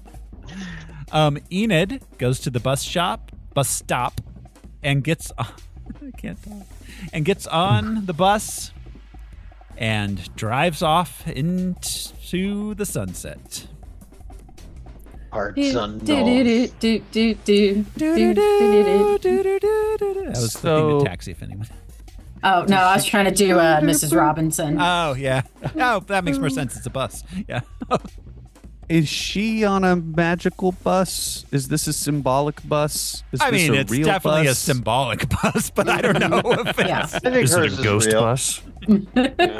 Ghost Is it a magic school bus? Ghost world? Right. Like, I don't want to read too much into it, but that's what I like to do. Yeah. What we're Is here that for. death? Did she kill herself? I think the No. idea is Like, that's where Well, I'm like, 'cause okay, the so old Maybe man. an ego death. Yeah. Oh, know? yeah. Yeah. An ego like, death. because Yeah, this like the symbolism of it is weird. It's a bus. It's a bus. The last stop, and there's So- no markings on the bus, and it's empty. And So That's the one he got. So this has been addressed by Terry Zwigoff. Oh, okay. There was a he was asked at some point if that represented her committing suicide because that had become a popular fan interpretation of her getting onto the bus. No. He said that he can see how it could be read that way, but the intent was that she is leaving her former self behind and setting out on her own to join the world. Exactly. Good. That's So what I was that's how going to I wanted say. to go It symbolizes she has no idea where she's going, but she has realized she has to go there by herself. Right. Yeah. And she has realized she has to go. She can't just Right. stay Yeah. where she's been. Or she'll be sitting on the bus stop forever. Yeah. But he finally got picked up, so maybe there's some hope. yeah, Yeah, Norman finally got on the bus. Maybe she can also get on the bus. Because she literally says 2 scenes earlier, Norman, you're the only one who's always here with me. Yeah, like Andrew said, yeah, if she doesn't get on the bus, she'll be sitting at the bus stop forever. yeah. There is a post-credit scene in an alternate universe in the multiverse. Seymour beats Kicks up everyone. Josh and Doug and tells them that's what you get when you mess with Seymour. Motherfuckers, fuck with me. That was a real Mr. Pink moment. Right. I think that's why they did. I love that they had the sound effects for the punches and everything. Yeah. Like they went out of their way to make it a little better. You can hear him. You can hear people laughing in the background. It was definitely an outtake. But Yeah. the way that Doug jumped up off the ground when he kicked him, Yeah. he's like, Yes, he flies up like a fish. Ooh, yeah. Yeah, and then you see Nick Fury come back from the like beer cooler area. It kidnaps a young Scarlett Johansson, He's like one ships her day, off to Russia. one day we'll play Coretta Scott King. She'll never turn a roll down. I'm so glad that they put this in there. I'm so glad you pointed it out. I like that the director clarified that because just thinking of this era of movies directed at young women, there are so many movies with suicide in them, and it's nice to have one that doesn't. The Virgin like the Suicide, speaking of Girl Interrupted. speaking of you know, Lost in that kind of Translation thing. adjacent films. The fragile, Yeah. broken girl. Like and American Beauty and things like that too. Like there's a lot of suicide in the late 90s, early 2000s in film. Yeah, Which I don't think is as helpful as people thought it was. we were I living think in, after Kurt, yeah. well, we were living in a post-history world. Like the only thing that's left is to experience culture ironically. Yeah. yep. Yeah. Yeah. Alrighty, I That's- give it Yeah. Good Um, movie. That's any. I don't know 4 out what of it says 7 about me, cantaloupes. how much I identify with Enid, as we've talked about what an asshole she is. But I did have so this came, I basically dressed like this pretty much every day of high school, and then this came out after I graduated high school, that summer, and I loved the movie. But then people would say "Oh, you dress like that chick from Ghost World," and then like Enid when she's mad at nobody getting her punk look, I would be like, "No, I dressed like that before Ghost World." It's so hard to be young and cool before everyone else. No one's Yeah, I getting mean, I it. think we all identify with Enid on certain levels. Yeah. Sure. Yeah. Just that, deep down, she's kind of an entitled little brat. It's Mm-hmm. yeah. But, it's, the outside looking in, the wanting to be weird, I Rebecca, get all that. Rebecca is the version that's a real person. Enid is the version that's all id. yeah. Well, and exactly. Well, It's- I mean, and this is an interesting coming of age story because it's really it's me, I'm the problem coming of age story. Instead of overcoming something, it's like overcoming myself and I'm an asshole. Instead of I have this debilitating thing that's stopping me from doing something. It's like, no, it's your attitude.